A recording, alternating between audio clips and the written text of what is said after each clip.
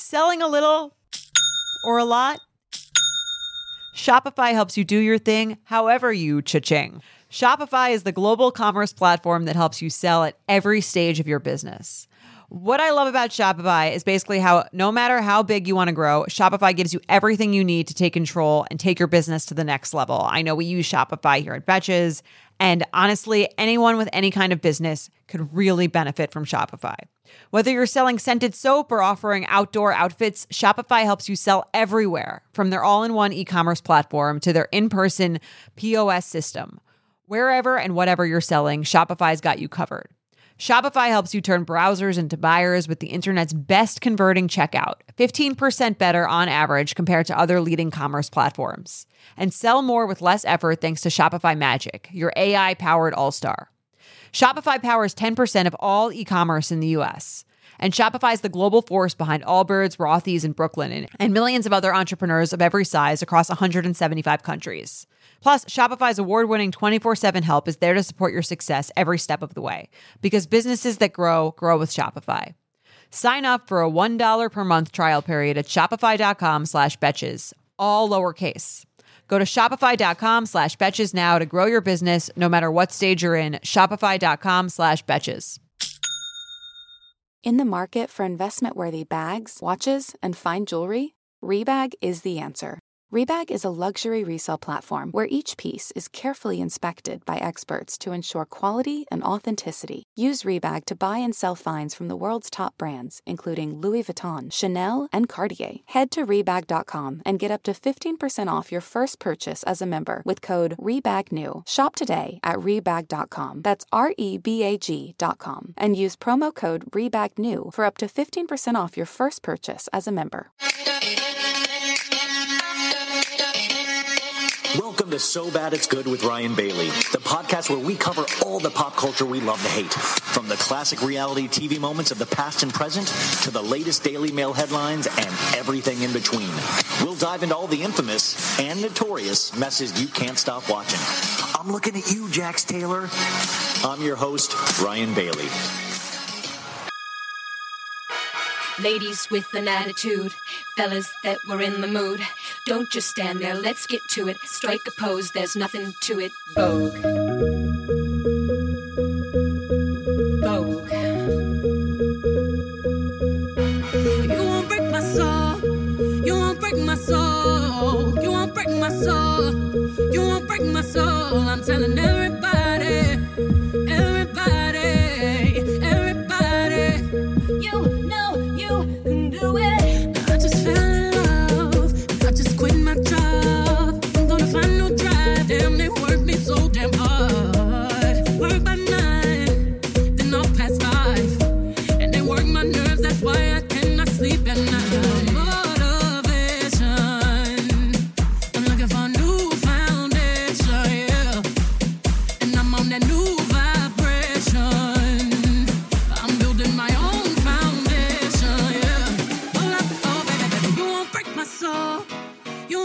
Soul. Let your body move to the music. Hey, hey, hey. You won't break my soul. You won't break my soul. Let your body go with the flow. You know you can do it. Strike a pose.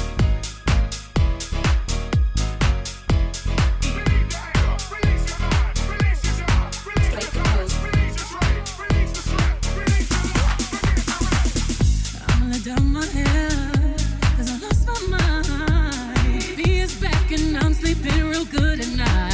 In the front and the doms in the back. Ain't taking no flicks, but the whole click snap. Just a whole lot of people in the house trying to smoke with the yak in your mouth.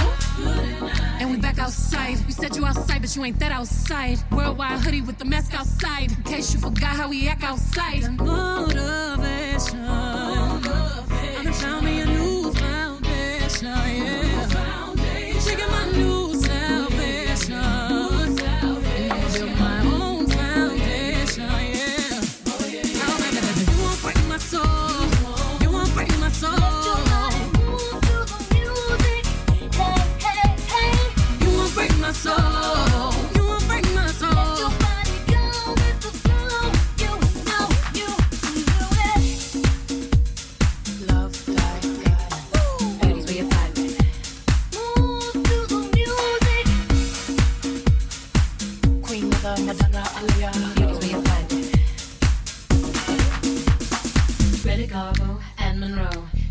and DiMaggio, Marlon Brando, Jimmy Dean, on the cover of a magazine. Grace Kelly, Harlow Jean, picture of a beauty queen. Jean Kelly, Fred Astaire, Ginger Rogers, dance on air. Rosetta Scott, Santi Gold, Bessie Smith, Nina Simone, Betty Davis, Solange Knowles, Fatu Izzo, Kelly Roll, Lauryn Hill, Roberta Flack, Tony, Janet, Tierra Whack, Missy, Diana, Grace Jones, Aretha, Anita, Grace Jones, Helen Folasha, Day I Do, Jilly from Philly, I love you, boo. Don't just stand there, get into it, strike a pose, there's nothing to it, Vogue. Folks, welcome to an all-new episode of So Bad It's Good with Ryan Bailey. This is your Tuesday episode. This is your pal Ryan. How the heck are we doing? Are you guys waking up with a Met-sized hangover this Tuesday morning? Listen, this is the most I've watched of the Met Gala. I was watching all the team coverage on E! I was furiously scrolling on Twitter and Instagram, and listen, I still shop at Old Navy. I can't tell you I understood any of it, but I will tell you that I'm growing more and more appreciative of the art of design and the art of fashion, and it was very exciting for me at moments. I think I'm starting to actually understand it, and I'm very thankful that Kim didn't have to dig up Marilyn Monroe anymore this season, this year, and just went with a classy, pearl necklace, just a boatload of pearl necklaces. Anyways, how did you guys like the Met Gala? Did it move you? Did it tell the story you wanted it to tell? Of course, it was honoring the great Karl Lagerfeld, and I'm excited to hear what you guys think. I'll let you know what I think. This is a supersized episode. We don't do anything small here at So Bad It's Good. No way. We're going to start with a guest, an amazing guest at that, right now. And then after that, I've got full coverage of the Met Gala, because when you think fashion, you think of Ryan Bailey, who primarily shops at Old Navy. By the way, our guest also was a stylist at times, especially for men, and I think I begged her at one point to style me. But anyways, there's timestamps. If you want to start with the Met Gala stuff, look for the timestamp and you can start, because I take you through like 50 Met Gala looks, talk about them, and you can watch that video on YouTube as well. But it's pretty funny to try to hear me put the word, try to describe a bodice, try to describe that. You'll hear all about it after this. But our guest, I need to start with our guest, because she was just so fabulous. And I don't say that lightly. I've interviewed so many people in the last 3 years, a lot of Bravo celebrities, a lot of celebrities, a lot of people that I really respect. But I thought, dollars to donuts, I thought our next guest was just the best, one of the best interviews. Just what a open, just so good-hearted, such a funny person. She has interests in pop culture like we all do. Of course, we even start talking about Scandoval at one point. She was the winner of last season of CBS's mega hit show Big Brother. But she is so much more than that. She gave, and we talk about this so many times, because she gave one of the most beautiful closing speeches to win Big Brother last season. You don't need to be a Big Brother fan or have watched Big Brother to appreciate this interview. I think you're just going to walk away with an appreciation of this person. And I was talking to some of the people that work around her afterwards, and I just said, man, I am so excited to see where she goes from here. Because there's a few people that you'll talk to where you're like, man, I don't know what life has in store for you, but it is going to be good. I just thought, man, what a dynamo. I can't say enough good things. I know it sounds like I'm potentially kissing her butt, but I just had such a fun time, and I hope that comes through. And I hope you will go and follow her on Instagram. If you don't, I think she has a lot of things in the work. And what the cool thing was is that she wasn't even necessarily coming on to promote something huge and all that. She's got a lot of things in the work, but I just thought, man, listen, I think this person is destined for her own show. We talk about hosting. We talk about, I don't know. I can't say enough good things. So we're going to throw right to that right now. Remember though, if you do like this show, and why wouldn't you? Come on, you guys. Rate it 5 stars on Apple Podcasts and Spotify. If you want more than that, you can join the Patreon, patreon.com/so bad it's good. We did like an hour Q&A that you can check out there, and also an hour Summer House recap. And I took notes on tonight's Summer House. Lindsay and Carl finally got engaged, huh? Who knew? So I'll probably throw that recap up there tomorrow night because I took notes early this week. So you got plenty of ways to support the show, but I hope you're having a great start to your week. I hope it was a gentle reentry, and thank you for allowing me to be part of your daily lives. So without further ado, the winner of last season's Big Brother, the one, the only, Taylor Hale. But today we have somebody that is so good, they're great. She made one of the biggest splashes on reality TV last year when she won the 24th season of the insanely popular competition reality series Big Brother. Her speech at the finale, you guys, was one of the most inspirational things I had watched in 2022. There were so many things in this speech that blew me away, but she really pointed out she was more than her wins on that show. And I truly think she is so much more than her wins on that show. She hails from Michigan, where she was Miss Michigan in the pageant, and she won Miss Congeniality. It wasn't just a movie, folks, at the Miss USA pageant. So I think everyone, including myself, wants to know what is next, because she is just a bright, shining light, and we always have to support those. She most recently said on Twitter that I have to ask her about this. She says, "I know all of you want to see me back on your TVs, and you will, and I can't wait to talk to her about all of this and more. So welcome to So Bad It's Good, Taylor Hale." Thank you. I love that intro. That was a good one. It's making me cry. Or is it just that was a good Okay, well, we're done here, Taylor. We'll see you next time. Yeah. That's all I needed. Listen, when I heard your speech at Big Brother, I was like, oh my God, she's running. She's running for president. So this is, I will vote for Taylor Hale. Would you come on this podcast to announce your presidency?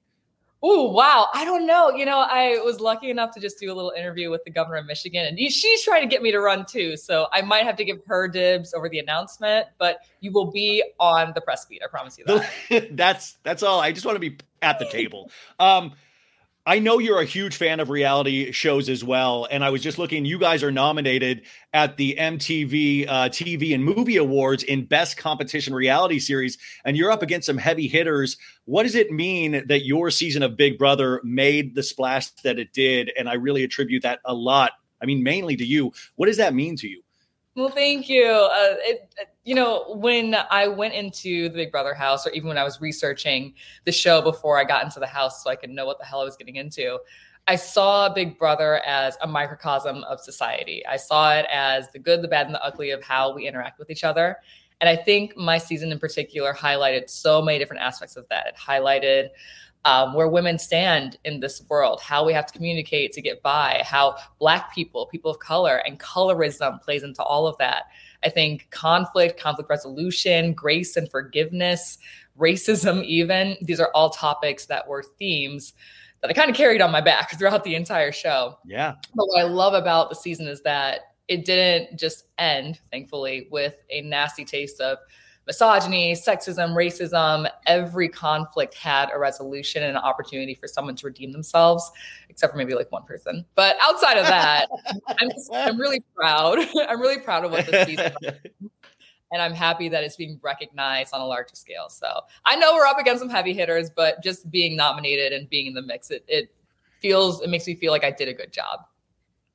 I remember watching your speech, and it was like, in that moment, did it feel, I mean, I just can't imagine having that kind of composure and being able to tie in your whole experience within a 2-minute or less speech to all of those people that some had backstabbed you, some had supported you, you had been on the block so many times, and usually it doesn't go the way of the good person sometimes. I think that's what was so special about yours, is that we've been used to over the last decade of just, I don't know, sometimes you feel like the good guys aren't winning, and it was just such this amazing thing of like, could she do it? Could she pull this off? In that moment, what was going through your head in that moment?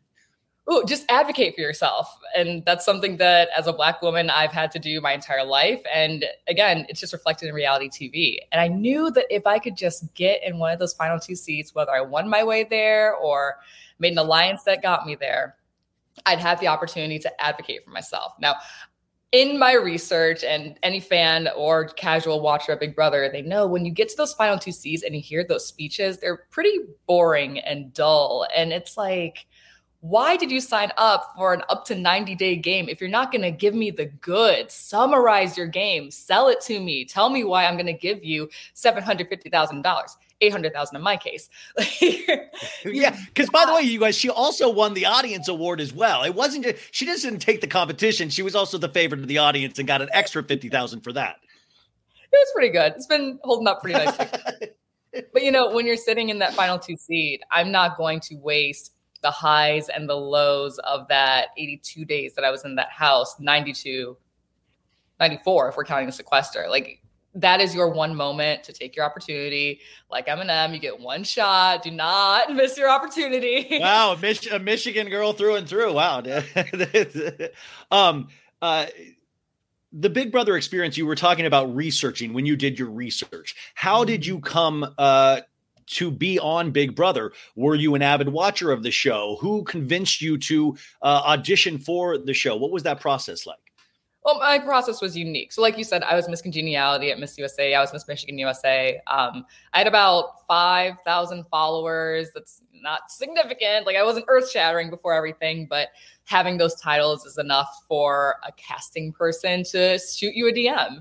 So I was DM'd by someone asking if I wanted to go on The Amazing Race at first. And I was like, I don't have any friendships I want to ruin. I don't know about that. Like, this person's bio also had Survivor and Big Brother in it. I'm not an outdoors girl, so I said, hell no to Survivor, but what about Big Brother? And that day, the conversation picked up. We were on FaceTime, and it just kind of played out where I ended up getting on the show. And, I look at the Big Brother fandom or any reality TV show fandom the same way that I look at the pageant fandom. These are people who are dedicated to what it is they're consuming. They love the product. They love the history of it. And with a game like Big Brother, I was not going to be the stupid pretty girl that got on the show and just kind of ditzed around until I got to the end. I wanted to play a game that the fans could respect. And I think that goes across any show. You think about shows like the Housewives or Vanderpump Rules. If you have some newbie on the show and they don't know what they're doing, why are you here and how did you get here? And how quickly can we And you're going to get eaten up by the fandom. I mean, the fandom now is so sophisticated in their fanning that they will completely cut you at the knees. So, I mean, if there was a montage of your training, was it like Rocky? Were you like going over past seasons? Were you reading? Were you talking to past contestants? How do you go into training for something like Big Brother? Did you lock yourself in a room? Basically, I was living at my mom's place. I was living at my mom's, and I was just binge watching old seasons of Big Brother. And I took notes on my iPad, my Apple Notes. I would take notes on personalities, not gameplay, because I don't think you can. I don't think you can replicate gameplay. Imagine, name a reality show. Well, I mean, listen, I know you're a fan of Survivor. They really go into gameplay and they do a lot of research like the cast of Big Brother will do. Right. So you can research games that are played, the competitions that are played, and have an advantage there. But when it comes to replicating the way that somebody else is playing a game, that's not going to work out for you because you have super fans coming into these shows and they're going to clock you and say, oh, you're playing just like Janelle did, or you're playing just like Sheena played on Vanderpump Rules. Like, you're going to understand how other people are maneuvering, right? And I didn't want to go in there and just have someone pick me out and say, I know how to get this girl out very quickly. I had to understand what was happening around me and how to react to it. But if I replicated somebody else, it wasn't going to end well for me. Yeah, I mean, the personality thing is so brilliant in a lot of ways.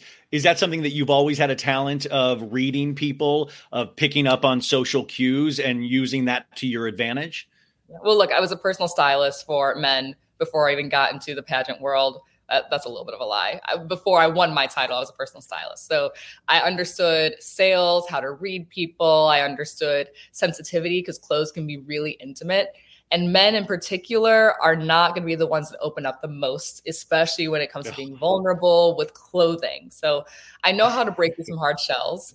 And then when you get into the pageant space, you're talking to people every single day. You have people that want something from you every single day, and you are obligated to be some sort of presence or fixture in their life every single day.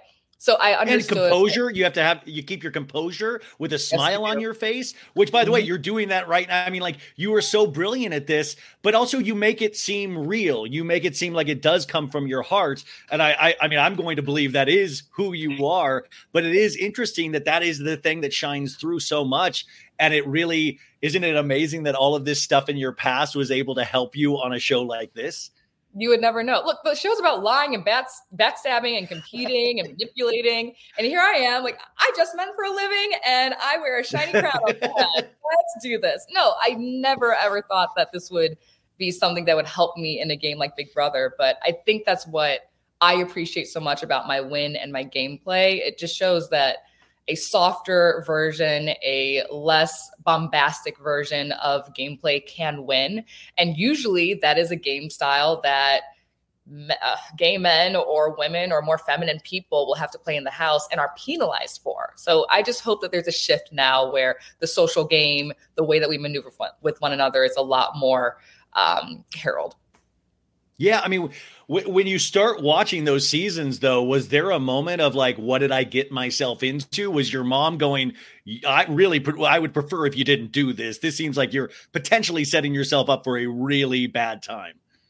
I think if we think about the tone of the game, right? When you look at a Survivor or you look at an Amazing Race, these are Traders. These are games where it's set out to be intense and really competitive and strong. But Big Brother, the tone of the game is it's a fun summertime thing that we're all hanging out with. And the show rarely shows moments of conflict that aren't fun or entertaining. So my mom actually loved the celebrity version. She would walk around from room to room with her iPad, just seeing what like all these other players were doing the season before I was on. So it was fun. The 24/7 cameras was a little bit concerning for her, but I'm grateful for the cameras. I think they helped me out in the end. No, I truly think they did. And what an opportunity, though, also, like you said, to actually make it even more. I mean, Big Brother really is a microcosm of where we're at. And it was so refreshing to actually see that season start to truly acknowledge that. I mean, really acknowledge that. I mean, you had a all white block at one point voting again. I mean, you had like some really wild things that really, I would think, made us as Americans kind of see where we're really at. And I was blown away by stuff. I mean, you talked about even in your final speech about what it's like, the pitfalls of being a woman, of taking that in and how to rise above that. But it is interesting that this all was shown in one season and you didn't even almost fully realize until it was summed up in those moments at the very end. Yeah. I would like to thank the cider company that provided us with ciders the night before. That's when I really honed in on my speech. I had like maybe one too many, but it worked out. Really perfected that speech.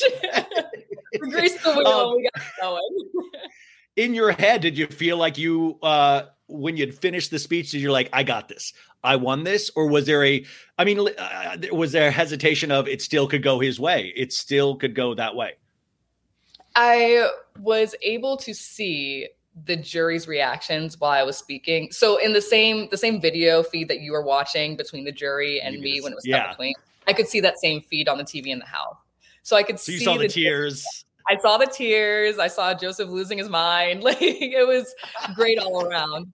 But I also, just as a critique on extemporaneous speaking, sitting next to Monty and hearing his answers to his gameplay, I was like, come on, bro, like advocate for yourself. He was a strong competitor and he had good points he could speak to, but I think he leaned too much on letting people see his resume in the game. And if you're not going to advocate for yourself and you're sitting next to someone like me who's not going to let you forget what happened, you're going to lose. And that's what happened. So I felt pretty good. Yeah, I mean, you even called him out. Monty has more blood on his hands than me, but as someone who sat on that eviction block 6 times on eviction night, I have bled at the most in this game, but I've bandaged myself together every single time and gotten up. And I was like, there is no more. I mean, what a way to use exactly what, but to throw it in and also to still not undermine him, to still I know I'm going off on this, but I thought it was one of the best moments in reality television that we've had. I mean, potentially ever. It's one of those things you'll keep seeing in probably montage clips for no, I mean, honestly, I think you know that. I think you've been told that so much, but even when going back and watching it, you still get the chills, you still get the goosebumps. And I think that's one of the things. So, I mean, listen, you tweeted the other day. I'm a huge fan of your Twitter feed, and your pinned tweet, I'm trying to find it right now. Your pinned tweet says, I read a little bit at the top. I know a lot of you want to see me back on your TVs, and you will, but let's be clear. I will never participate in something that requires my pain, suffering, or trauma for public consumption ever again. I paid my dues. So with that, I'm guessing you'll never do a Bravo reality television series. Taylor, what do you mean exactly about that? You know, I get asked every day, still to this day, are you going to do the challenge? Are you going to do the challenge? I'm not interested in a competition reality show like that. I like watching them. I enjoy consuming them. Will I be participating in them? I don't think so. I would jump in to host something, but I'm not looking to compete. I think I would much rather go out on top like I did. Like, I don't think there's beating $800,000 in your first game. So let me take my money. Let me fall back a little bit. But, you know, if there is more of a docuseries type of reality show, maybe I'd be into that. So we could specify that this is competition-based reality series. Okay. Definitely. Maybe we should – let's edit that tweet maybe. We can really – because I think let's edit that tweet. By the way, because I was sitting here really trying to think when I was going over how I wanted this to go today, I was thinking like – I could see you in so many different places. Like you said, I could see you hosting. I could see you do that. I could see you being a housewife eventually. I could, I mean, I think that it would almost, I don't know. There's so many opportunities. You could be a straight up actor. You could be you could represent beauty products, Revlon, all of these things. Where in your heart do you want to go? Because I feel like the world is potentially your oyster at this point. My God, Ryan, I love you. I'm gonna wake up and give you a phone call every day and be like, "Hey, buddy, what do I need to be doing now?" As long as you'll tell me how to dress, Taylor. I have no idea. If you'll go to Old Navy with me and I have no idea what I'm doing. I'm wearing basketball shorts underneath here. Anybody watching this? I need desperate help, but I'll pump you up. I'll be your hype man all day long. Okay. Well, I will also confess, I call it the Zoom mullet. I have like a great top on right now, but I'm wearing leggings, like workout leggings. So we're here. Wow, pros! I'm hoping I'm going to compete for Mr. Congeniality soon, hopefully. But to answer what's in your heart, though? Yeah, it's always been entertainment news for me. I really think that reality TV is, and even just pop culture in general, I think it is one of the more moving forces in our society. I think when it comes to politics, how we communicate with one another, all that is reflected in pop culture, reality TV. I mean, I think back to gay people who were the first of their kind on a reality show and how much that did to move the needle forward into acceptance in our culture. I think about the work that Drag Race is doing into accepting drag performers or trans and non-binary people. What we consume in our free time is how we change our minds, and that's reflected in who we end up becoming. So I love looking at that from a more journalistic perspective. And I think hosting, whether it's hosting a TV show or being in entertainment news, is something where I get to flex that muscle in my brain without fully letting go of the thing I love to consume. You said that's the thesis of the show. Some people have the misconception of the title "So Bad It's Good." To me, it's like, no, I truly love this. A lot of people out there will tell us to be ashamed of these pop culture things that we so dearly love, but in reality, they're the most amazing things. And that's why, I keep going back to the Big Brother. You summed up how these things can touch everything, how they can make us learn and move that needle. But that's it. From a young age, I just fell in love with reality TV. I would rush home to watch I'd be home to watch Entertainment Tonight and Access Hollywood. What were your first reality shows that got you into all this? And then a follow-up question, who are your favorite hosts? Oh, wow. Okay. I think the ones that I can think of that I would watch with my mom, the first one was really Queer Eye for the Straight Guy. And I remember seeing that was in my living room. And I had people in my family who, it's early 2000s. We called them my uncles. They lived together, never actually came out to me, but it was just in my world. Oh no, not the sound going off. That's iconic. So anyway, That's classic. But yeah, so Queer Eye really impacted me. And then as we got older, I was definitely watching things like A Shot at Love with Tila Tequila. I was watching Next. We need to bring back Next. Oh my God, the Next Bus. If you drive the Next Bus, you just pop up. Guys, if you don't remember Next, I don't know why MTV doesn't have just straight up rerun channel, because it is brilliant. They would have 4 facts about each of these people, and it would literally be like, I don't wipe after I poo. It would be like the weirdest things ever. And then they would it's like, yeah, I'll date him or I won't date him. It was the weirdest show ever, but everybody had their MTV phase, and it was so important in the history of reality television. Well, MTV was really giving you the good content. And for more context, the longer the date went on, there was also a ticker that correlated with how much money you would get. So let's say I'm just dragging the date on at the end, and I want to extend you, Ryan, a date. Ryan, you could say, actually, I'm going to take this $100 from being on a date with you for 100 minutes and dip. Like, it's absolutely crazy. It was always insanely cheap too. It wasn't $750,000. It would be like $63. And they'd be like, I need that 60. So badly, desperately. If they brought back Next, I would jump on every opportunity to host. I'm not too proud to beg. I will beg Paramount. But by the way, Viacom, CBS, I mean, these are the conversations that need to happen to show that there is a fan base for these shows, and they bring back every other movie, TV show. Why not bring these classic shows back? Thank you. Because why do I need another live action reboot of Beauty and the Beast? I'm good. I'm sorry, but I don't need to see Harry Potter retold in a television series. I already read the books and saw the movies. We're good. Who are your favorite hosts? Favorite host? Okay, well, I would be lying if I didn't say Miss Julie Chen Moonves. I love me some God 101. I told her I had to do that interview with her since I never got evicted. So I love Julie. I also love that she actually comes from a hard news background. And one of my favorite fun facts is that she and Andy Cohen used to intern together at CBS News. So isn't that crazy? I love it. I love it so much. And I think that goes to speak to how much our culture, our politics, our news can be influenced by reality TV and pop culture. Because look at Andy Cohen now. I'm obsessed with Andy. I'm obsessed with his empire. I love RuPaul. I love how these hosts are not just people that walk in and collect a check. They are moguls. They are multi-hyphenates. And of course, not only do I aspire to be like that, it's something that I study often, not just watch. Yeah, me as well. I mean, you got the opportunity to be a bartender on Watch What Happens Live, in the last year. And I would, what was that experience like? I mean, by the way, I want to see you as a guest on Watch What Happens Live fully, but what was that experience of being behind the bar and getting to watch him at work? Oh, it was so fun. First of all, let me tell you something. This is not really a secret, but I was pretty shocked as a bartender. They keep those drinks flowing.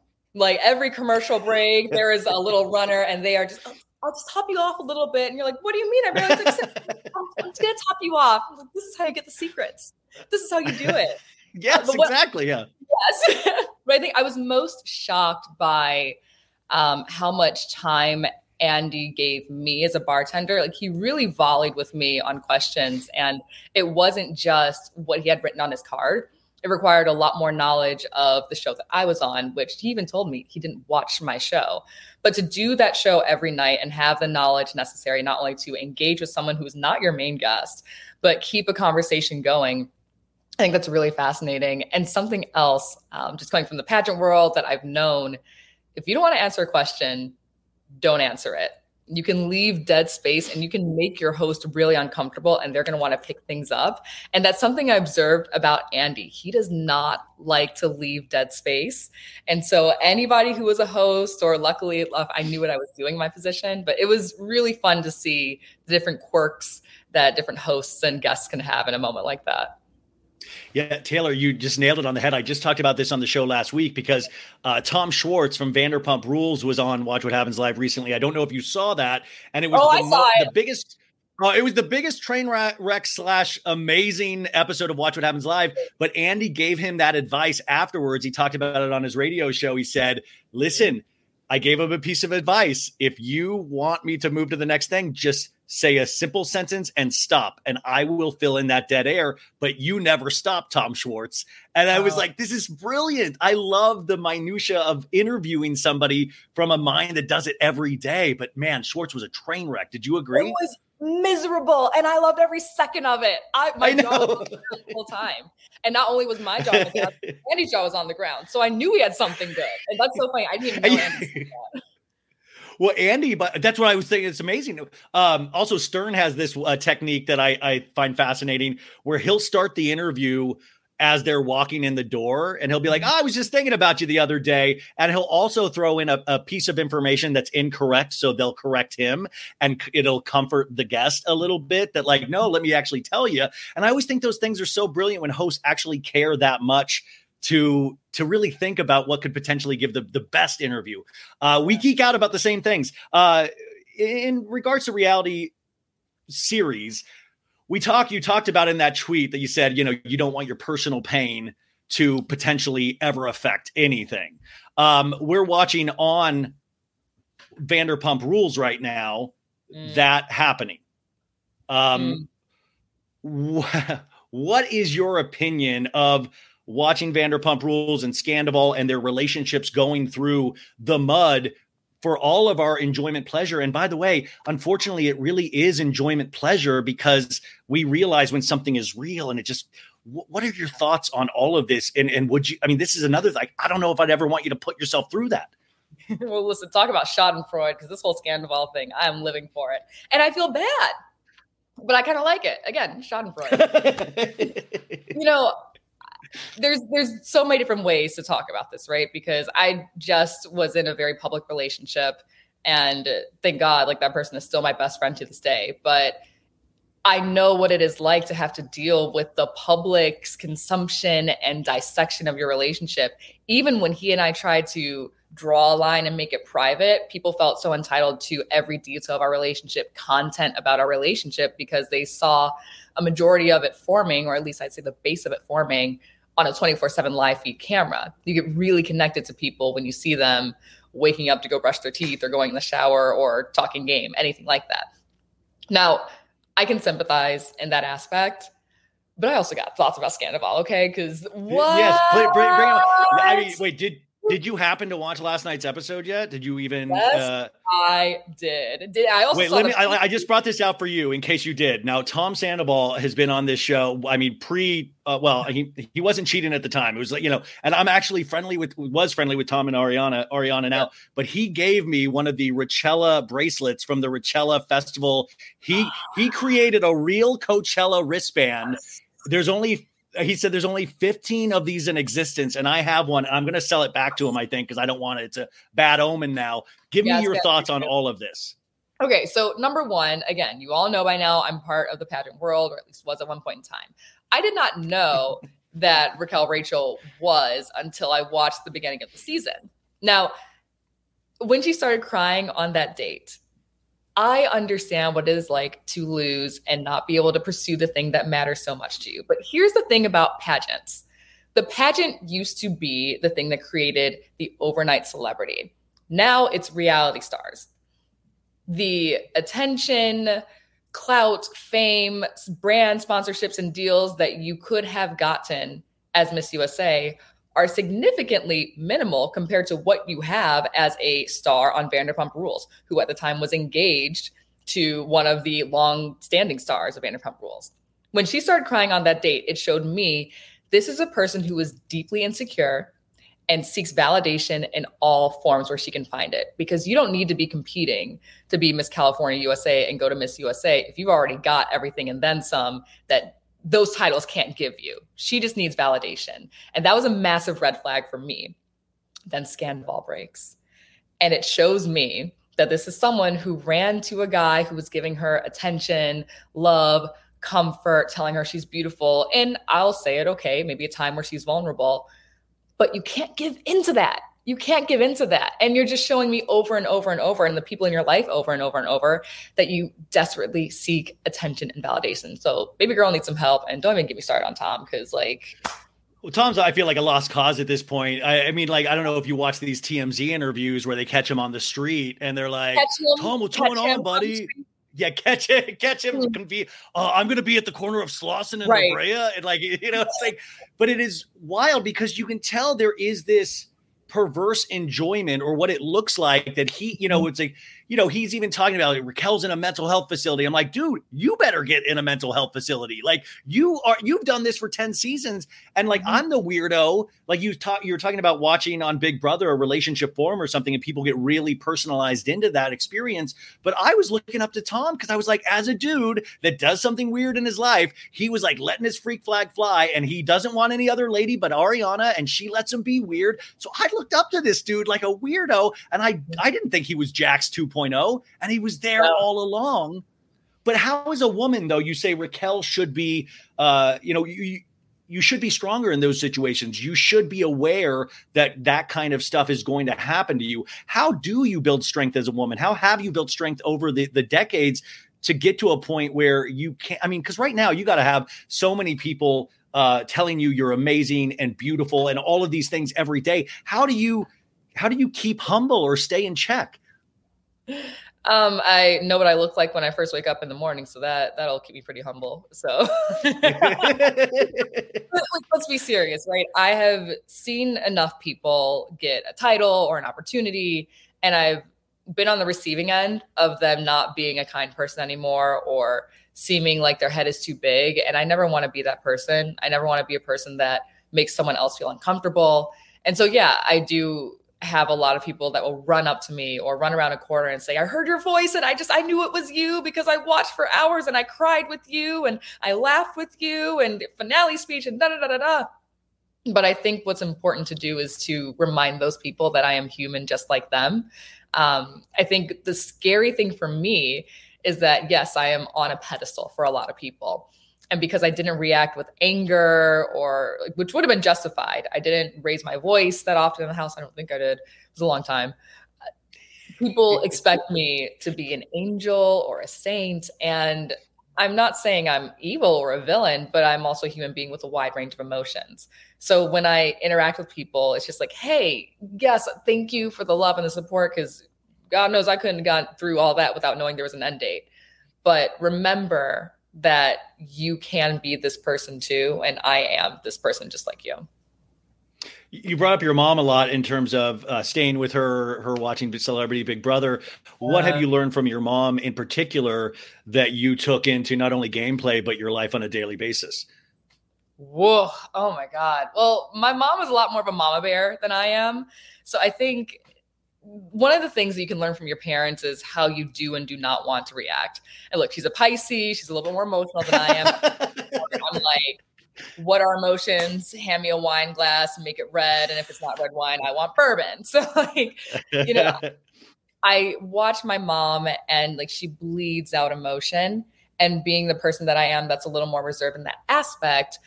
I understand how to navigate people who are like her. I understand how to kind of mitigate more tentative situations because I know what it's like to have a person who is an amazing human being, but just has a lot more emotion that's showing. And when you're in the Big Brother house, again, you don't see the sun for 5 to 6 days at a time. You only see the sun maybe 2 or 3 days out of the week. You're on a sound stage, living in a twin bed. There's going to be a whole range of emotion that other people are showing. And what's important is that you understand how to navigate it so that you aren't putting the target on your back. Now, someone else put a target on my back that I had to navigate and figure that out, but I was only able to get through it because I understand how to deal with other people's feelings and emotions more than anything. How much do you think coming into one of the, well, not post, but like, pandemic seasons where we were all locked away in our own kind of personal Big Brother hell, not hells, but just Big Brother situations. Do you think even that potentially helped a little bit, kind of being able to seclude yourself even for a long period of time before going in? Or is it just so insanely different? I mean, obviously more colorful in the Big Brother house. It's like you need sunglasses in there for real, not just because of the lights, but the colors of the actual objects they put in there are so bright. But that's a whole other story. I have always been an introvert. I can be a people person, but I need to be like alone at the end of the day. I try to say this carefully, but when COVID first hit and we were all locked down, I was like, oh my God, I don't have to be around people. Yes. This is great. And I would get on my Zoom call with work. People would be like, this is awful. I'm dying. And I was like, cheers. It's great over here. Thriving. I have sunlight. It's fantastic.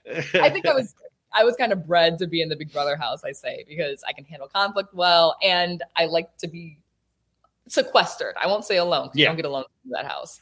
So yeah, I think the pandemic at least altered people's communication skills. I think it altered other people's conflict skills because who were you communicating with and who were you having conflict with for 2 years?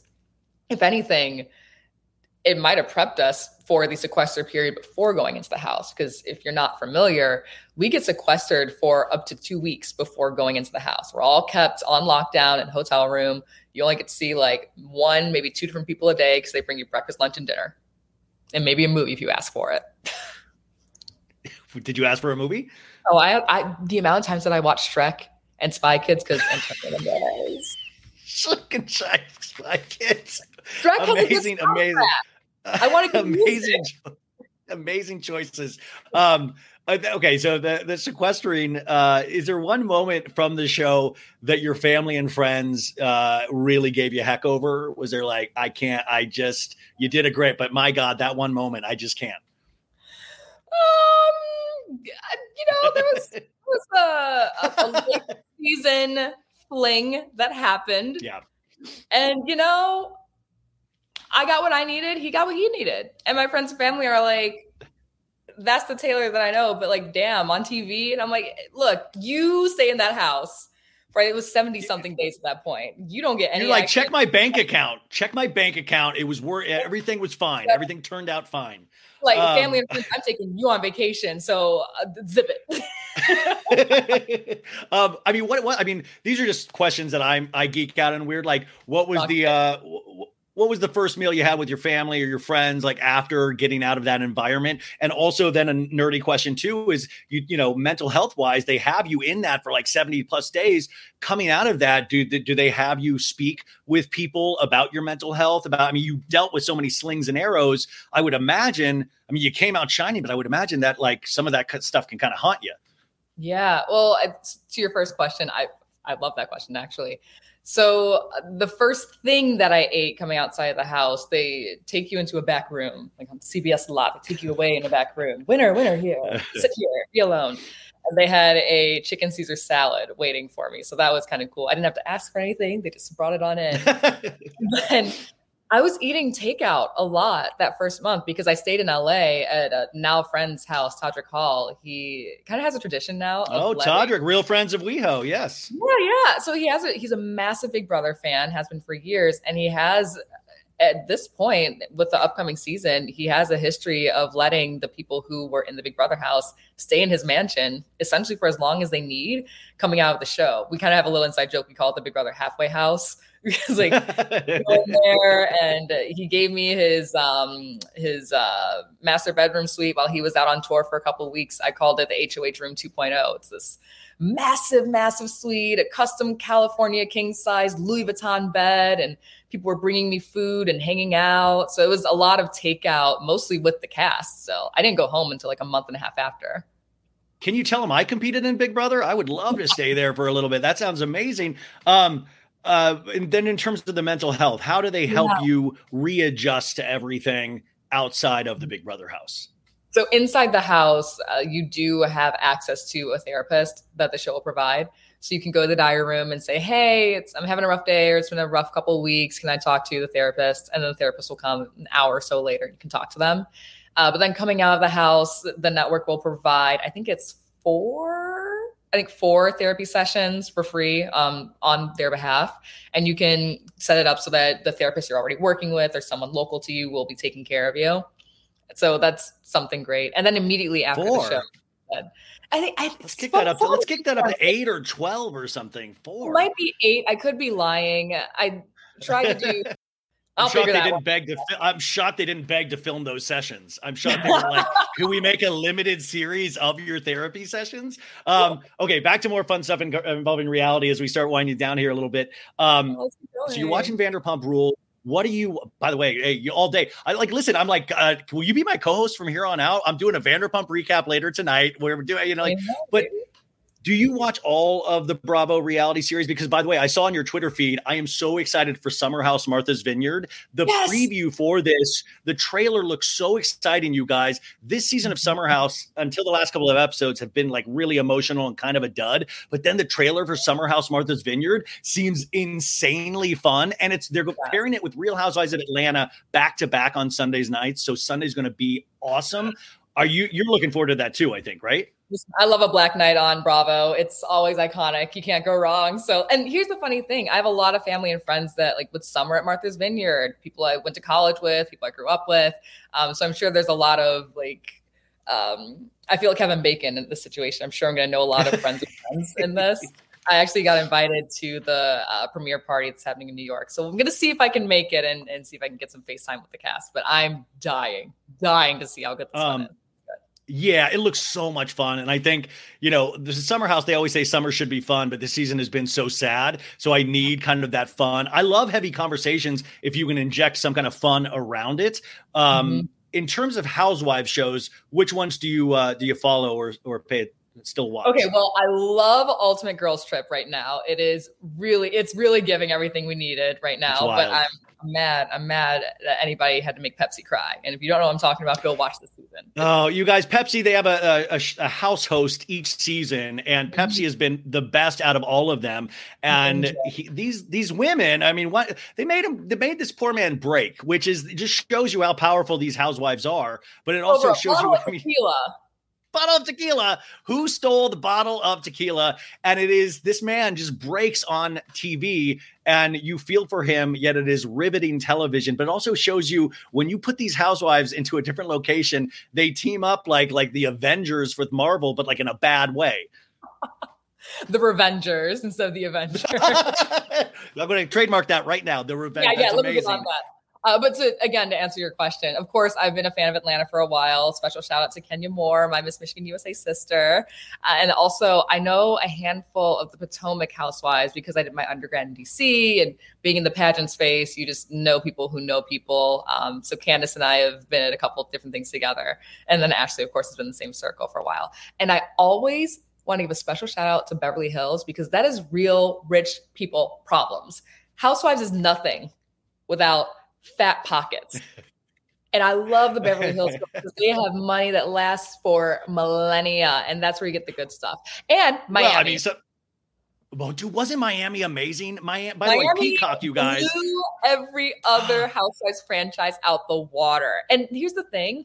I want it to be on Bravo so badly, but I think it flourishes on Peacock. So maybe we need like one day of just a marathon of Miami and then just go to Peacock because it lives. Well, it's a brilliant business move to move it all over there because it gets people over on Peacock. They got all the housewives over there, just like Paramount Plus has all of the past seasons of Survivor. I mean, you can really dig into these things. I almost want another pandemic just so I can binge again some of these shows. But in terms of are you allowed at this point to say who, your not favorites are and favorites? So, you seem so composed that you wouldn't really sling any mud. And I appreciate that. But is there somebody that gets your goat in the Housewives? And by the way, if not, you can always just say Tom Sandoval. We can just throw it back to there.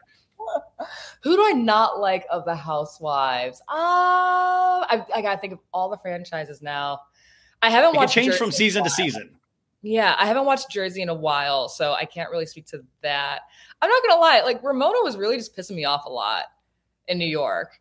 Ramona used to be a fun time, and now it's flat, it's bland, it's dry. When she pops up outside the Housewives, I'm not excited. I'm not entertained. So I'm glad they're doing something different with New York because we need a whole makeover. Yeah, Fred, I think that the Roni reboot is going to be so important to really see if – because some of these shows are shackled down by the stars that they've created a lot of the times. And Ramona, I think, is a great example of she gave so much great service and scenes, but there's an expiration date on some of these. And that's okay because you honor the things that they've done in the past. But sometimes it's where else are we going? It's like watching Shrek again and again and again before you go into the Big Brother house. I've seen it, but I think there's so much room. There's so many fascinating women out there. I want to see more women's stories. And there's going to be so many more stars out there that can be created if there's room to give it to them. Totally. And New York is unique in that New York is a very, very old money and a very new money city. So when you have this legacy, we'll say, of older women, and I think older women's stories need to be shared and told and amplified. But I think New York is such a changing, upbeat, high octane, fast paced city that the New York Housewives that we had were just not telling a more fuller fledged, holistic dynamic of what New York can offer. So I'm really excited to see the younger crew and what the new changes are in this era we're in. Is it okay if I go 10 more minutes, you guys? Is that okay with you, Taylor? Okay. Is that okay? Okay, cool. Yeah. Is that okay if that's okay with you guys? Just let me know if it isn't. Yeah, okay, cool. So back to actually what you said about Roni, I just want to take a second to say is that the reality of our lives, if we're showing a reality television show, we want to see the reality of what is going on. And sometimes that can be painful. Sometimes that can be, we've seen it again and again. And I think we are so sophisticated and we are headed towards such a good place if we can open our ears and eyes to not just what we're so used to. And I think that's what, reality television, like you just said, it chips away. Queer Eye for the Straight Guy started off on Bravo. Like these messages get out there and people might grumble at first, but they open it up to so many new people that puts the ideas of lives that they don't know about and realize that we're all kind of one in a certain way. Back to Vanderpump Rules. Just because I'm geeking out. What did you think of last night's episode where we start finding out that Tom is now, they're not saying it on the show, but Tom is now in the affair with Raquel, Rachel, Ratchet, whatever we want to call her. Ariana's gone because her grandmother passed away. Yeah, let's not forget about that part. And her dog passed away a couple weeks before. The dog just died. Her grandma just died. Why are we still in town, Tom? Why aren't you home with your girlfriend? He used the excuse probably of like, I got to film. One of us got to film, One of us got to film. And, like the shop, we have a new tasting and you just got to meet with the owner. Meanwhile, the sandwich was like about to open, but okay. Katie's putting some PB&J on. He's like, there you go. Right. I'm fascinated as a man watching these men hit the same playbook again and again and again. And I find it interesting of DJ James Kennedy all of a sudden by default is becoming a hero, even though we've seen multiple seasons of him acting like insane. What is your opinion as a woman watching all of these men do the same dance and then kind of act like they're almost better than the man, even though they've done the same thing? There's a phrase I say all the time. It's not all men, but enough men. And what's so interesting is that when the bad man is pushed forward, the other men are like, oh, see, bad, that one's bad. Not me, though, not me. And it's like, no. How long did you enable that behavior? And haven't you done that behavior yourself in some capacity? It might not be on a 10, like Scandoval, but maybe you were at like a 5, a 6, a 7. So this little, I can't even call it like a dick measuring game because they all lose. They're all shrinking. It's like there's nothing interesting or special or unique about a man who stands forward and looks like the best because we have the dregs in front of us. And I don't think it's about the women having to make better choices or better decisions. We hear this all the time. Well, you just need to pick better guys. You need to date better guys. I would if they didn't seem like a good guy when I met them, right? Yeah, they're flat out lying.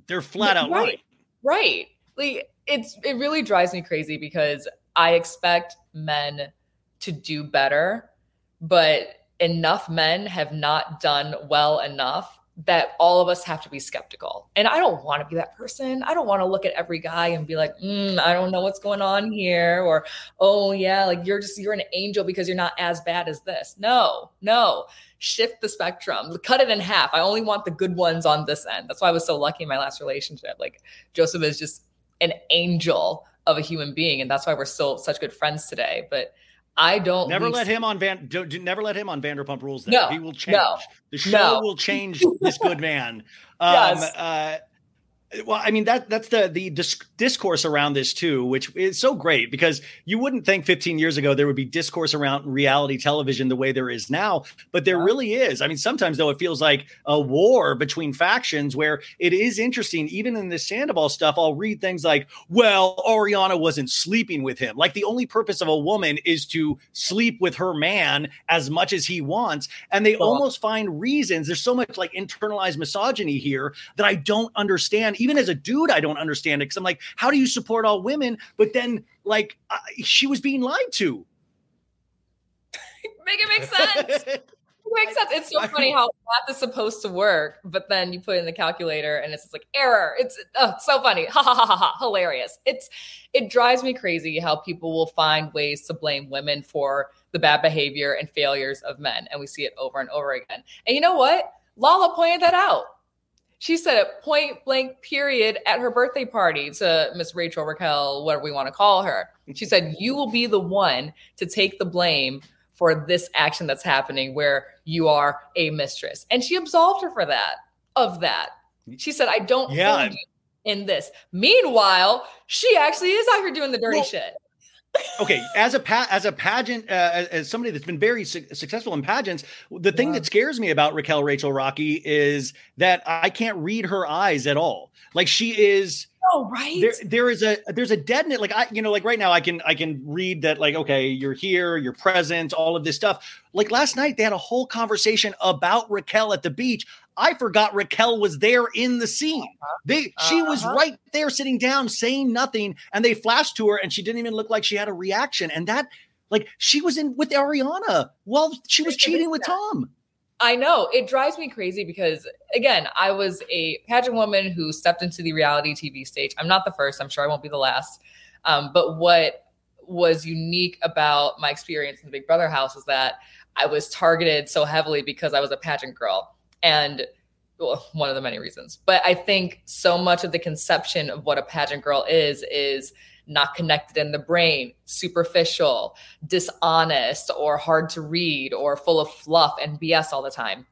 And I always took it upon myself to be a person that was as transparent as possible, as open as possible, because that's what you can and should do as a public figure, as someone, the stereotype of what a pageant girl is. I worked so hard to fight against and represent a different way. And then I look at Rachel, Raquel, Rocky, Ramona, whatever we want to call her, and I see the stereotype. It's so hard because, I'm going to go there now. Like Black women work so hard, so often to break a stereotype or break out of something projected onto us. And we will push that barrier. And then here comes a white woman that just like plucks and takes us right back to where we were. And so it's really hard to see that happening in real time because I worked so hard to push against that. And now you have Rachel and this pageant narrative, and it is so hard to see her as a human being on the show because we know what she's doing. We see her so disconnected and not present. And it's scary. It's really scary. I don't want to interact with somebody that I don't want to have to do this to somebody and say, wake up, be here. It doesn't make sense. And it's really infuriating because it's unfair to all the other women who are like me that try so hard not to be like that. I mean, you said so many amazing things right there. I do think there is something too about like popping on screen. Like you pop on a screen. Raquel, like I think she must in real life to these men. I feel like she's a mirror to whatever their fantasies potentially are about themselves. So she mirrors that, but I can't like, it's so funny that all of this fight is about her. Yet when they cut to her, it is so like one note. There is no dynamic there as well as at all. But I mean, I know this is a tough thing that you just opened up a little bit, but in terms of you are a woman dealing with that in this society, but you're also a Black woman where every day of your life you have had to go through things that I will never experience, that most people will never experience, yet you still keep this positive, upbeat smile on your face. You still are able to clearly speak your thoughts. How do you do that? What advice do you give to other Black women out there? Because sometimes I don't know how you do it. Yeah, life is full of choices, and just by nature of who we are and where our society is, I am given a heavier bucket to carry, and I could choose to complain as I walk with that bucket, or I could choose to slowly pour it out as I'm walking and do it with a positive attitude. And that's not to say that I have to be positive all the time. Like anger is justified, frustration is justified. But for me personally, if I live in that space, it's going to distract me from the work that I need to do to move forward and empty that bucket, that heavier bucket compared to everybody else. That is how I operate. I'm not going to shame or put anything against other Black women who carry more anger or express more anger or frustration because, like I said, it is justified.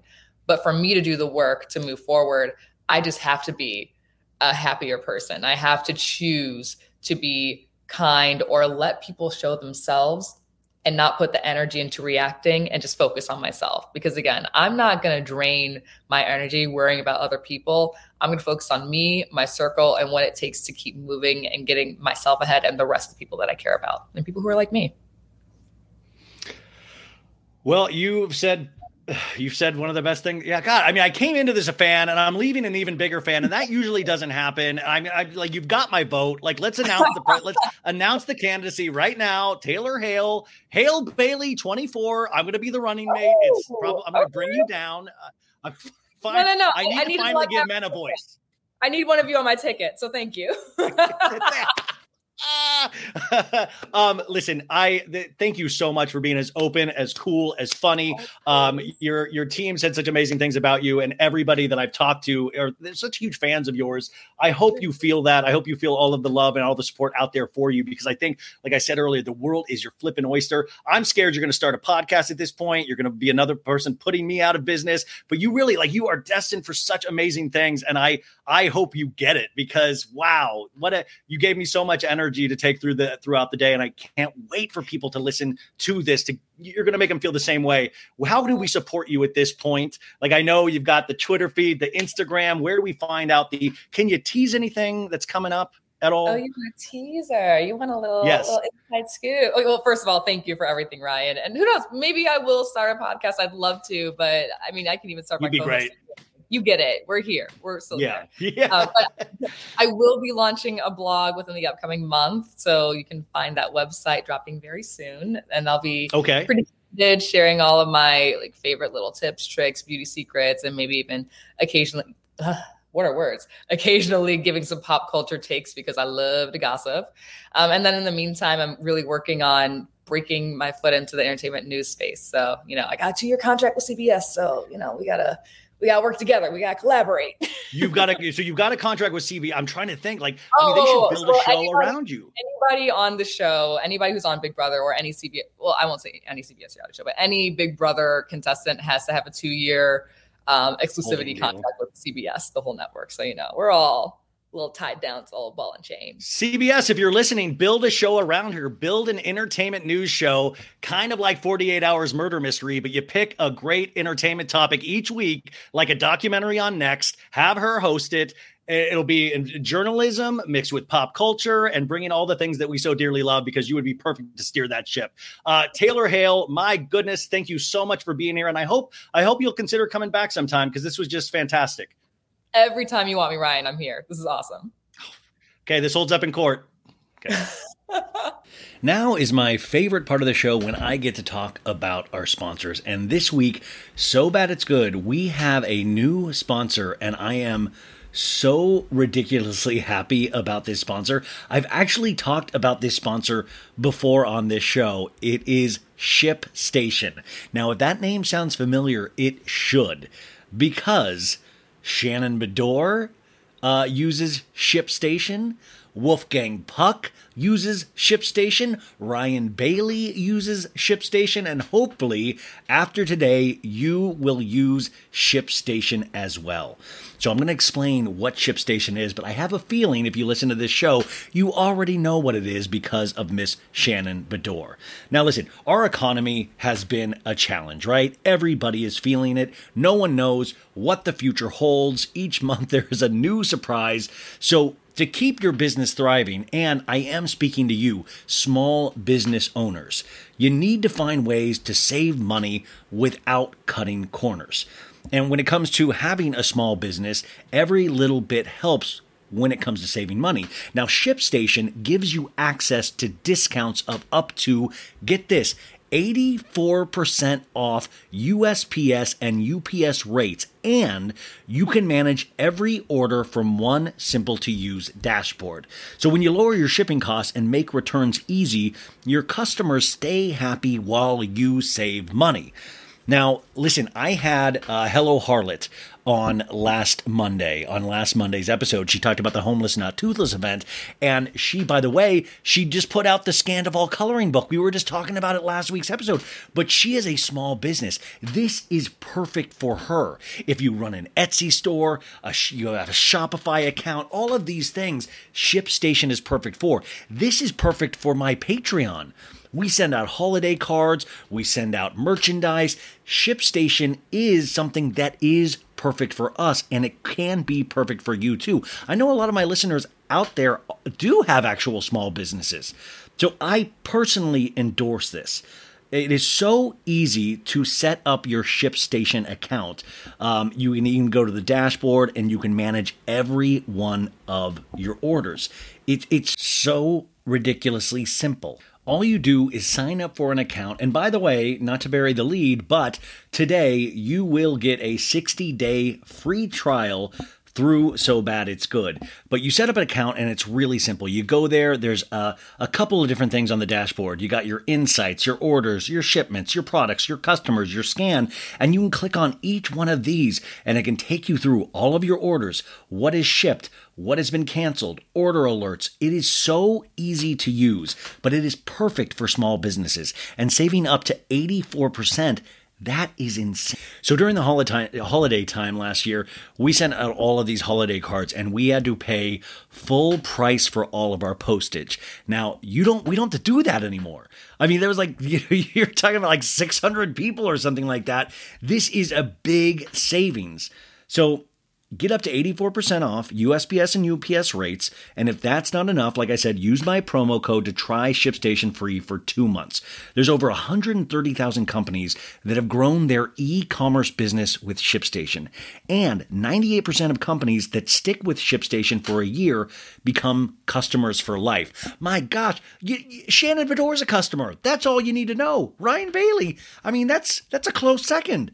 All your shipping handled is in a single dashboard, like I just said.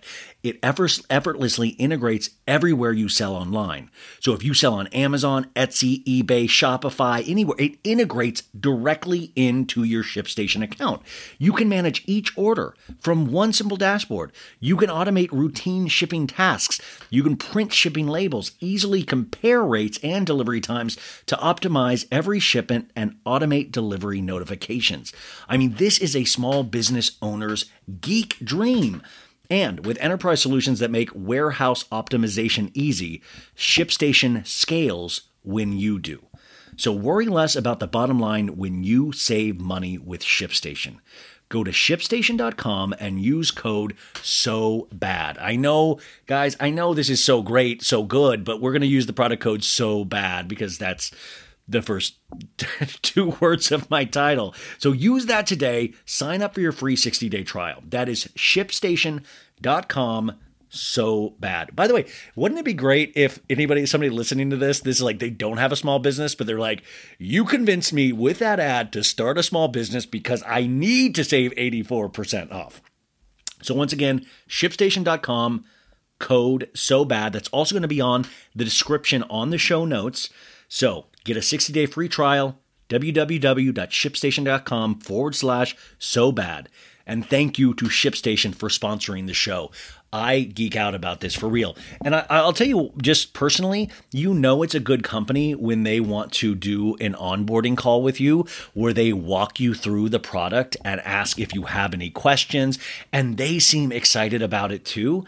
And that really gets me excited because I really love people that are passionate about their products. And ShipStation has a lot to be passionate about because it's an amazing product. But once again, don't take my word for it. Take Miss Shannon Bedore's word for it. Anyways, all the information is in there. 60-day free trial. Try it today. Folks, summer is just around the corner, so it's time to say goodbye to those jackets and sweaters and hello to shorts and tees. Now, I wanted to update my wardrobe for the long haul without spending a fortune, and luckily, I found Quince. Now, I have a lineup of timeless pieces I want that will keep me looking fresh year after year. I got a pair of tan shorts. I got a pair of green shorts. I cannot wait to style these for summer, and I gotta tell you, the quality is great because Quince has all the seasonal must-haves like 100% European linen shirts from 30 $30 performance polos and versatile flow knit activewear. The best part? All Quince items are priced 50 to 80% less than similar brands. Quince cuts out the cost of the middleman by partnering directly with top factories and passes that savings on to us. And Quince only works with factories that use safe, ethical, and responsible manufacturing practices and premium fabrics and finishes, so you can feel good about what you're wearing on every level. So upgrade your wardrobe. Go to quince.com/sobad for free shipping on your order and 365-day returns. That's QUINCE.com/sobad to get free shipping and 365-day returns. Quince.com/sobad. Tired of not being able to get a hold of anyone when you have questions about your credit card? With 24/7 US-based live customer service from Discover, everyone has the option to talk to a real person anytime, day or night. Yeah, you heard that right. You can talk to a human on the Discover customer service team anytime. So, the next time you have a question about your credit card, call 1-800-DISCOVER to get the service you deserve. Limitations apply. See terms at discover.com/credit card. Welcome to So Bad It's Good, Met 2023 extravaganza, because when you think fashion, you think Ryan Bailey. Now, if you're watching this on YouTube, you'll notice that I am in a fashionable robe. This is inspired by A$AP Rocky's outfit last year when he showed up to the Met in my grandma's blanket with Rihanna, and I thought that was an amazing look, so I'm doing that this evening. What a night for fashion, folks. Are you as inspired as I am? Now, before we get into some of these looks, if you're listening to this on the podcast, I'm going to try to paint a description of these outfits, and only I can do it best. Let me tell you why I am qualified to tell you about let me tell you why I'm qualified to mansplain to you about fashion. I primarily shop at Old Navy, and I really haven't bought a lot of new pieces. I call them pieces in probably about 4 to 5 years now. I bought a couple pieces for BravoCon from Banana Republic because I went fancy, but usually it's Old Navy. Now, Old Navy is one of my favorite design houses, and they've had a lot of good creative directing over the years. My favorite, of course, is 2008 when Randy Gilbert was the head of Old Navy Fashions, and I think about Randy every day. Shout out to Randy Gilbert. But these fashion looks, these are all inspired. The Met Gala, of course, there's a theme every year, and the theme this year was Karl Lagerfeld. And sorry, Karl Lager. I keep calling him Lagerfeld. It's Karl Lagerfeld. No, it's Karl Lagerfeld. God, I was yelled at today for saying the name wrong in today's episode, Lagerfeld. And he is truly an icon. Now, all joking aside, as I get older and as it's more explained to me and people walk me through it, I do appreciate the artistry that goes into this, all of the work, all of the hours that goes into making these costumes, thinking about the look. There is so much creativity in fashion. I mean, truly, there is nothing to joke about. We are going to joke about it today, but I really do respect it. And I love to think about the story that goes into it. I like to think about all of the creative people around the artist trying to achieve some sort of vision. I can get on board with that every day, all day. Like, I love that kind of thing. People trying to accomplish a goal through art, design, look, beauty. And I will say, like, I was looking at Naomi Campbell, and I was just saying, man, like, she herself is a work of art. Just what a gorgeous woman. I used to think it was not gross, but I used to think it was like, oh, who cares if somebody's beautiful, blah, blah, blah. But as I get older, I really appreciate that certain people are stunning. Certain people are kind of works of art themselves. And I know I'm a work of art myself in terms of my personality, but some people are just truly genetically blessed. And we see a lot of them on the red carpet at the Met. So it is fun to watch this. And I genuinely get excited in pop culture when people get excited about anything. And so many of my good friends really, truly get excited about this every year. So I am hopping on board the fashion train, and I'm going to show it through my eyes. But I want to tell you really quick about Karl Lagerfeld. He's a German designer. He unfortunately passed away in February of 2019. Now, he was the creative director of the French fashion house Chanel. We all know Chanel. I will never own Chanel unless I find something. Unless it's like one of those things where I go to like a one of those garage sales where I accidentally stumble upon something and then realize I'm sitting on a $30,000 piece. But Karl Lagerfeld was with Chanel from, let's see, he became their sole designer in 1974. And he remained there until the end of his life. But he also did so much work. He had his own brand, of course, but he also worked with Fendi, Chanel. And I just remember Karl Lagerfeld over the years when I was younger, because you'd always see him pop up in these pictures with all of these stars. And I remember, I mean, this is just how I remember he had put on a lot of weight over the years. And then I remember he got super skinny. And this is way before Ozempic. So he really put in the work. And he would wear these leather gloves, and he would have the white shirt with a little like kind of stringy thing, right? He would have that stringy thing where a necktie goes, and it would be like, he just looked really intense. He looked like he would be carrying a riding crop at all times, but he's a legend. And so many people spoke so highly. So tonight, the theme was him. And a lot of people, I think, did it justice in what I hear people talk about. They think these people did him justice. So I really hope he did. So let's start off here. We got a picture of Robert Pattinson, better known as Batman. So already I'm like, yes, I love Batman.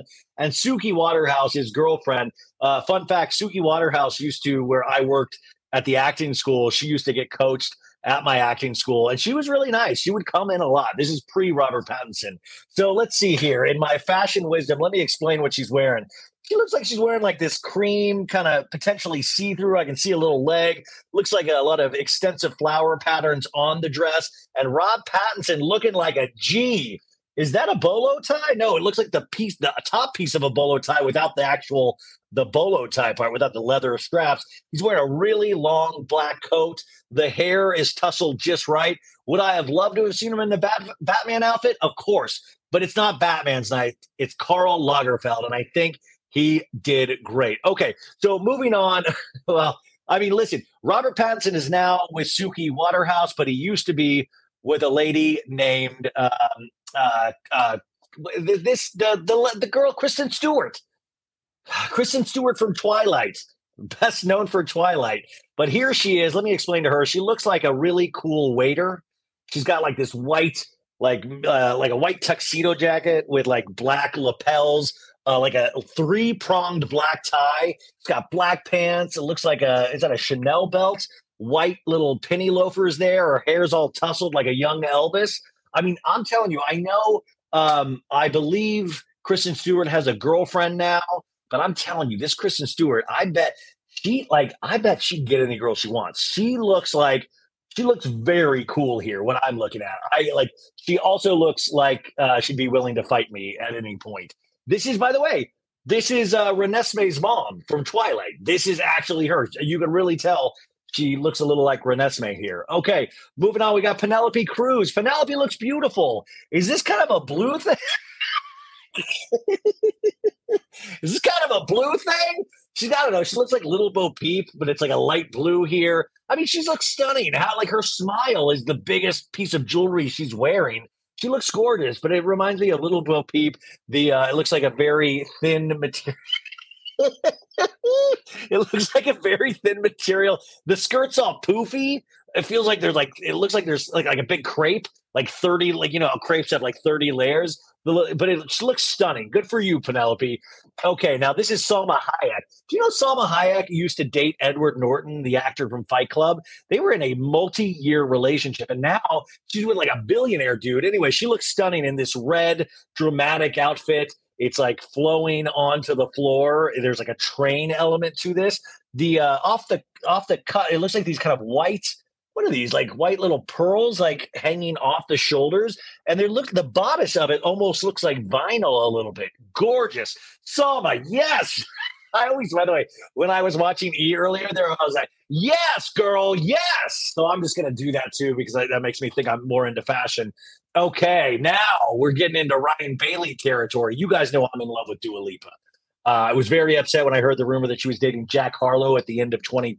2022, which turned out just to be fake for PR, probably for Jack.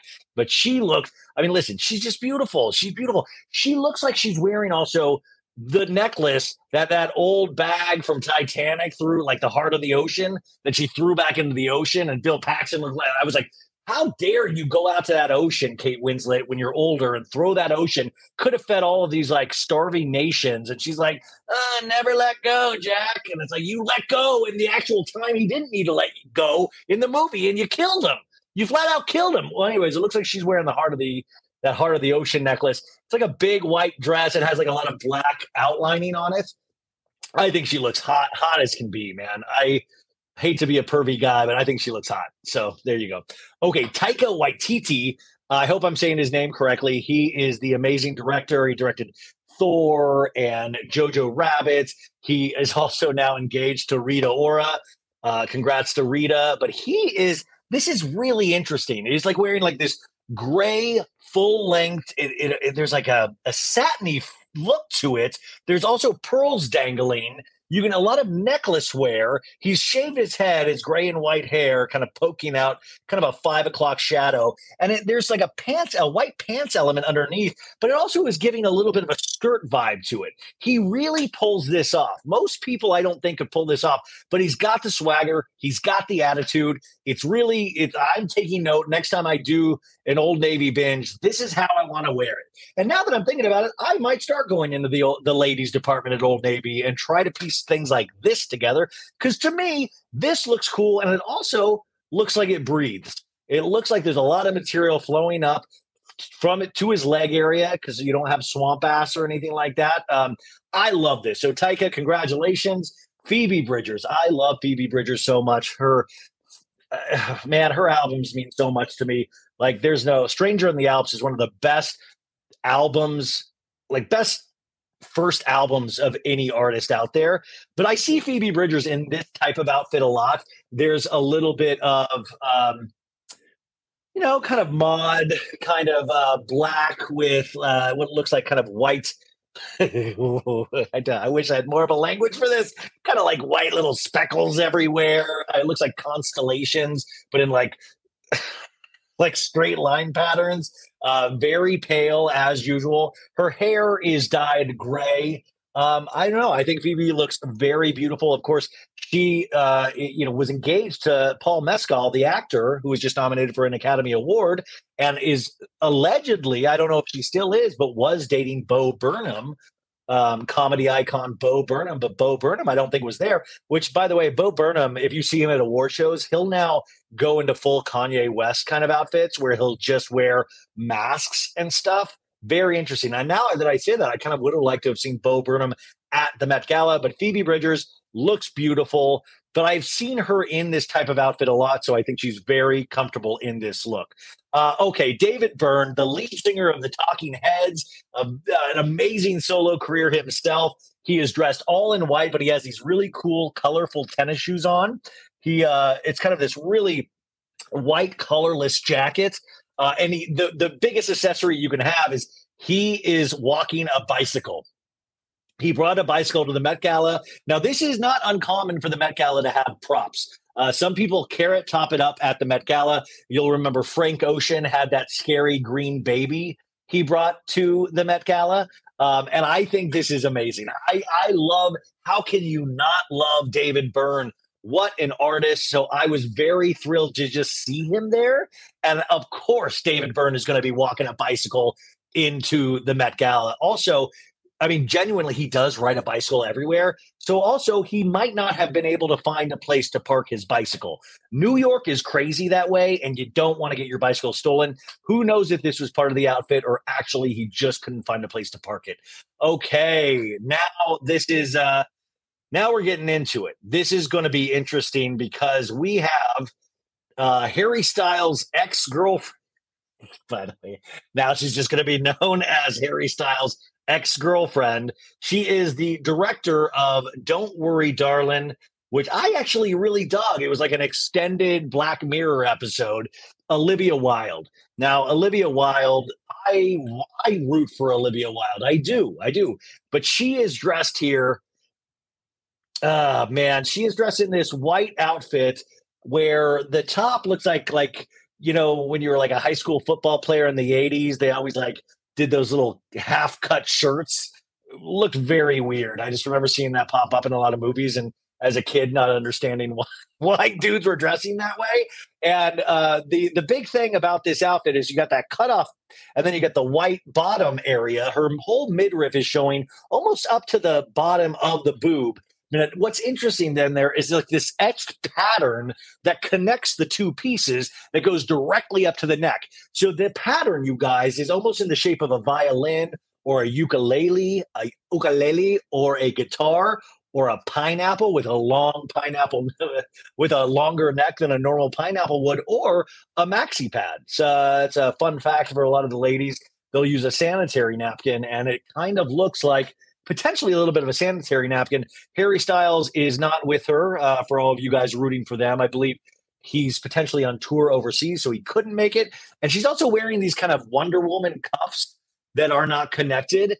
And unfortunately, there was another person that was wearing this exact same dress, but in black. It is the Vogue China editor-in-chief, Margaret Zhang, wore a very similar outfit, but she wore it with like jet blue hair and wore this in black. And I mean, they're both really pretty. I don't think this outfit works on Olivia Wilde, but what do I know? Like she's obviously beautiful regardless of what she wears. But I would find it very embarrassing how this could possibly happen, where if you're going to the Met Gala, I would imagine the number one job is to make sure nobody is wearing the fucking outfit that you decide to show up in. I will tell you, I hate to keep name dropping Old Navy. By the way, anybody working for Old Navy want to give me some sort of sponsorship? I've shouted you guys out so damn much in the last 3 years because I believe in your product. But I went to Coachella last year, and I had not been out to a store in a long time. And I'm also looking for affordability in my fashion, like a lot of the people at the Met Gala. And I picked out this button shirt that was kind of like hip and fun, which is never good because, it's probably not going to be hip and fun. And then I went to Coachella. And of course, the first day I saw like 5 dudes in the exact same button up Old Navy shirt. And there's nothing that really takes you out of a moment when you're spotting more than one person in the exact same button-up Old Navy shirt, because then you're just like, fuck, I just had to keep running away from that. Like each time I saw a new person, because you're looking around, you're going to spot the exact same pattern. It's very embarrassing. So I imagine Olivia Wilde couldn't have been happy, and whoever is styling her, you guys have to have a very tough conversation in the morning. Olivia Wilde's just texting like, I need to talk to you pronto in the morning. And she's like, Harry, did you see what happened? Okay, next. Emily Ratajkowski. Listen, yeah, obviously, Emily, yeah, she's beautiful, right? She's got the boobs, she's got the body. I don't trust her as far as I can throw her. I think she took Olivia Wilde. I know they were broken up, but she went after that Harry Styles. I don't trust this girl. I'm telling you, she is not a girl's girl. And I think she hides behind feminism when she can't just admit she's done things wrong. I'll say it. I'm sorry. I will completely go to bat for that. I think she needs to admit sometimes when she's at fault. It's all right to want to kiss Harry Styles, but don't pretend you're friends with Olivia Wilde and then go behind her back after she's confided in you that she is still in love with this dude. And then you jet off to Japan, and all of a sudden we have pictures of you grabbing his ass and trying to get his hands on your ass, all that stuff. Anyways, she looks gorgeous. She looks gorgeous in this kind of light, what is this, like a light brown? It's all etched in. There's like these 2 straps that go up her like boob area. And she's got bangs, you guys. She's rocking the bangs. Who knows if these are real or clip-ins? And the diamond necklaces, 2 teardrops coming off of each ear. I mean, listen, she's always been good looking. It's not like, oh, wow, it's not like Ali Sheedy's transformation in The Breakfast Club. You're not like, oh, wow. Which, by the way, Ali Sheedy in The Breakfast Club, by the way, everybody better still be watching John Hughes movies, and you better be telling your kids about these movies and making them watch it. I think Ali Sheedy was more attractive when she was like the goth kind of alternative girl. And then when Emilio Estevez went and had what's her nuts put on makeup and stuff on her, Molly Ringwald, I thought she looked worse. I was like, oh yeah, take away all of the specialness of Ali Sheedy. Anywho, Emily Ratajkowski looks great, but that's what we expect from her. Oh, Dr. Dre, what up? He is wearing a really nicely fitted black suit, but then he's got this like a very neon blue shirt with a blue tie. But what is interesting, there's like a black lattice pattern at a couple different places in the opening of the suit. He looks great, man. Dr. Dre, hats off. He is just coming off of a big divorce settlement a year ago, so I'm hoping he got this at a budget. Sydney Sweeney, she is the actress on a lot of people's tongues right now. She is not wearing Glen Powell. Instead, she is also wearing kind of this rose-colored dress. The draping goes onto the floor. There looks like a black bow that goes from the knee down in an area, and it has like little sparklies everywhere. What are these, like butterflies? A flower pattern? Who knows? She's got a lot of cleavage showing, beautiful hair. I'm telling you guys this. I don't know if these are considered wins or not. She looks pretty. The only thing I've really had a strong reaction to that I didn't think worked so far is the Olivia Wilde thing. And I thought Kristen Stewart scared me a little bit. Rami Malek, he looks like he's just wearing black pants, black shirt. He also looks like some sort of waiter that actually is like, or some kind of attendant that it was like mistakenly got on the red carpet. But it's a nicely fitted shirt, it looks like. There's like maybe a vest. It's almost so underplayed that you're like, this is possibly brilliant. This might be really, really good. Congrats, Rami. Then we go to Ice Spice. Ice Spice is having a moment right now. She is on everybody's tongues. She had a huge meeting with Kim Kardashian and Northwest for a TikTok video a little bit ago. And now she is a model for Skims and really just kind of popping up everywhere. So she was at the Met Gala. She has this very diamond encrusted camera that she's carrying, and her hair is not in the curled up Little Orphan Annie look that she usually has, but it's straightened going down her back. Obviously there's extensions involved, and she's wearing this really beautiful white form fitting dress. Once again, the draping, is all on the floor. Man, they got to clean that floor. You just like getting like trains dirty all the time. But there's like this kind of etching. I think there's like a gold etching that goes up and down the arm and along the side of the hip. She looks really cool, actually. Irina Shayk. This is Bradley Cooper's ex that they have a child together. Dated Kanye for a moment. Has dated Irina. She's had a very interesting dating history. You should look up her dating history sometime. Moving on, Bradley Cooper. I just want to take another look at you. I wish he had gone to the Met Gala as his character from A Star Is Born. I'll say it again. I just love that character so much. He did such amazing beard work in that movie. I truly wish he would do more movies as that character, even though, spoiler alert, that character unalived himself towards the end of the movie. But anyways, very standard. You're reminded that Bradley Cooper is a good-looking guy. He's rocking aviator shades. I'm imagining. The only thing that I wish I had right now is somebody to tell me, is this Chanel? Is this Karl Lagerfeld? I'm trying to find I can understand certain elements of Karl Lagerfeld's work, but then Lizzo, by the way, her hair's all up in this right kind of cool bouffant. I don't think that's a bouffant, but she looks cool. She looks beautiful. She has like a big black dress on. There's like white pearls. I saw a lot of pearls tonight. Corey Kiefer from Summer House has definitely made a fashion impact across the board, but this is decked out in pearls because we also saw Kim Kardashian decked out in pearls, but Lizzo looks awesome. Okay, now Janelle Monáe. You talk about fashion being drama, fashion being art, and this is it right here.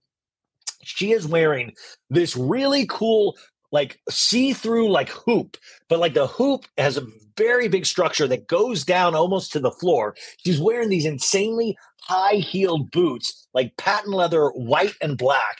And there's this like the whole big hoop, but then there's like this giant coat, like a giant jacket, like a tuxedo jacket, but it's like one side is white with black outline, one side is black with white outline, and it goes over the hoop and it just fans out, and it is stunning. And the face she's making in this photo is like zoinks. And then you take off the jacket and she's almost nude underneath, you guys. You can see her black like underpanties. and her black bra, and it's like just the see-through big hoop, and it is stunning. This is like, there's a story here. It really sets your imagination on fire. But to me, this is worth the price of admission. I was so excited to see this. I love whoever did this. It makes me want to know the behind the scenes of how this came to be, because I'm very curious about like how all of these people that are wearing these outfits, they obviously have to hire people. They probably get presented looks. I want to know the collaboration between the person wearing it and the person dressing them. I want to know how all of that works. Now, Lil Nas X is dressed up like one of my nightmares. It looks like he is, I can't tell. He's in like white boots. He's all painted white. I think this is like all paint, right? And then he's got like this white underpants, and you can kind of see a little bit of an outline of a dong here. By the way, in the underpants area, for all the women that don't know, that's where you keep your dongs. And then it looks like it's got little dots all over his body. But then he's got this kind of white Game of Thrones White Walker mask that like kind of, I think it's like this is all diamonds or something. He's painted his lips white. I mean, this is very dramatic, stunning. It really grabs your attention. I don't think this is ready to wear at all. I've never actually even seen this. I was just at a Walmart in Arizona last month, and there was nothing like that there at all. But congratulations to Lil Nas X. I saw a clip of him going in for an interview, and he just meowed. So amazing. Also, a lot of tributes to Karl Lagerfeld's cat. He loved his cat with a great, really, really loved his cat, as a lot of people do. But a lot of people did homages to Karl's cat as well. I'm not even joking. And then we have Emily Blunt, John Krasinski's wife, and just an amazing actor. She's just wearing like this like long black skirt. There's like a white, I don't know. This is like, it's like whatever. But when you go from Little Nas X with his like dong and then Emily Blunt, it's like, I don't know. Yeah, Emily Blunt, you look good. And then we got Margot Robbie, star of the summer blockbuster that hasn't come out yet, Barbie. And she's in a very simple black outfit, a very small train. There's like a kind of a, there's like this piece that kind of goes over one of her shoulders, like a little mini cape. You can see a little skin connecting the bra part. Little to the, I don't know how the fuck you say these things. Anyways, she looks great. She's Margot Robbie. What are you gonna do? I would have loved to have seen Margot Robbie go farther. I'm gonna say it, but it looks stunning, elegant, very much a throwback to Hollywood of yesteryear, but stunning. Then we got Jared Leto. Now I don't want to admit this, but Jared Leto kind of seems to be the male king of the Met Gala year after year. He's done a lot of my favorite looks in terms of like even the one where he had his own head cut off and he carried his head, a prosthetic head that they made of him. And he was in this kind of like very red drapey outfit with all of this accoutrement everywhere. He looked like a little bit like Michael Jackson probably would have worn, And he's done so many. Last year, he came with somebody that looked like his twin. He does a lot of dramatic, over the top. Even my personal feelings about Jared Leto aside, he really does know the assignment. And he went dressed as Karl Lagerfeld's cat. So he went in a gigantic cat outfit, but it's not like a cat outfit you get at Party City. Like this is a very well-designed cat outfit, and it shows the cat's blue eyes. He has the cat hat. He took it off because he was like, hey, it's me, Jared Leto. And everybody's like, we know, weirdo. And Jared Leto takes the hat off and he's painted his eyes that blue all around the eyes. So hats off to Jared. And then we got Doja Cat. And just to remind you, if people didn't know it was Doja Cat, she was like, let me help you out. And she wore a prosthetic piece to make her look more like a cat. So it looked like a cross between a cat and somebody that was like an extra on a Star Trek movie, but a very cat nose. You've got this beautiful kind of white dress that also looks kind of diamond-like. And it has this like a thing that you pull over your head, and it has like little cat ears. And this is very Doja Cat. Doja's a freak, dude. Doja's a freak. So you expect nothing less from Doja Cat. And I think she delivered as well. And the dress itself is stunning. The fit is perfectly on her body. She's showing so much arm. You can tell this is uncovered in the back. And it is I would love to hear her do interviews about her look tonight. Then, of course, Gisele Bündchen, celebrating not being with the loser of the Super Bowl last year, Tom Brady. She looks very happy, but she's all in white. Kind of looks a little bit like something that Liberace would have worn. It almost looks like angel wings in a second. Giselle, Giselle Bündchen. I don't know. I was talking. I don't sometimes. I want to be moved when I see somebody, especially in this setting. By the way, I don't want to just be moved when I go to the grocery store. Like I was just moved by all the people here at this grocery store. When you're seeing people dressing to the heights of these people, I think you're looking for some sort of reaction. I sometimes fear that we see these people so much throughout the course of our lifetime, like the Kardashians, that I fail to have a reaction sometimes anymore because I'm like, yeah, okay, yeah. It's like Emily Ratajkowski. Yeah, she's like, yeah, she's really beautiful, good body, sure. Giselle Bündchen, there's a little bit of that there for me.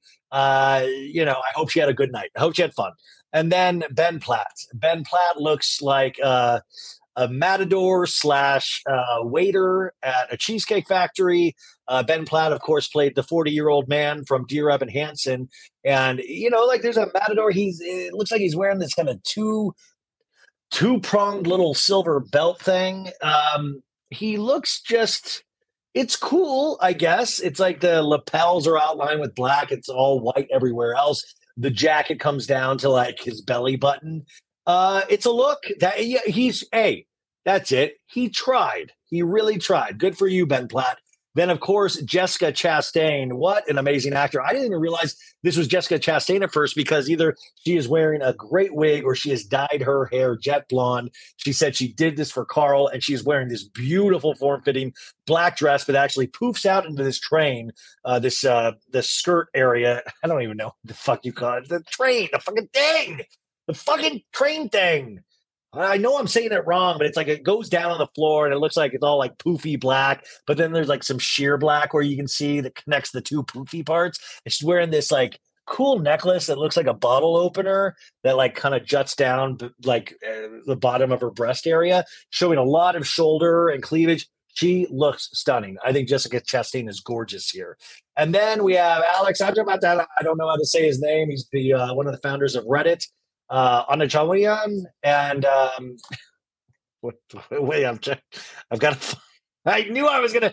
Maritza tried to. By the way, Maritza's in this room listening to me do this, and I told her to. She knows how to say this guy's name perfectly. Anyways, she's married to the icon Serena Williams, and Serena is wearing like this cool black number, but then at the knee area, it poofs out into this white kind of like white skirt thing.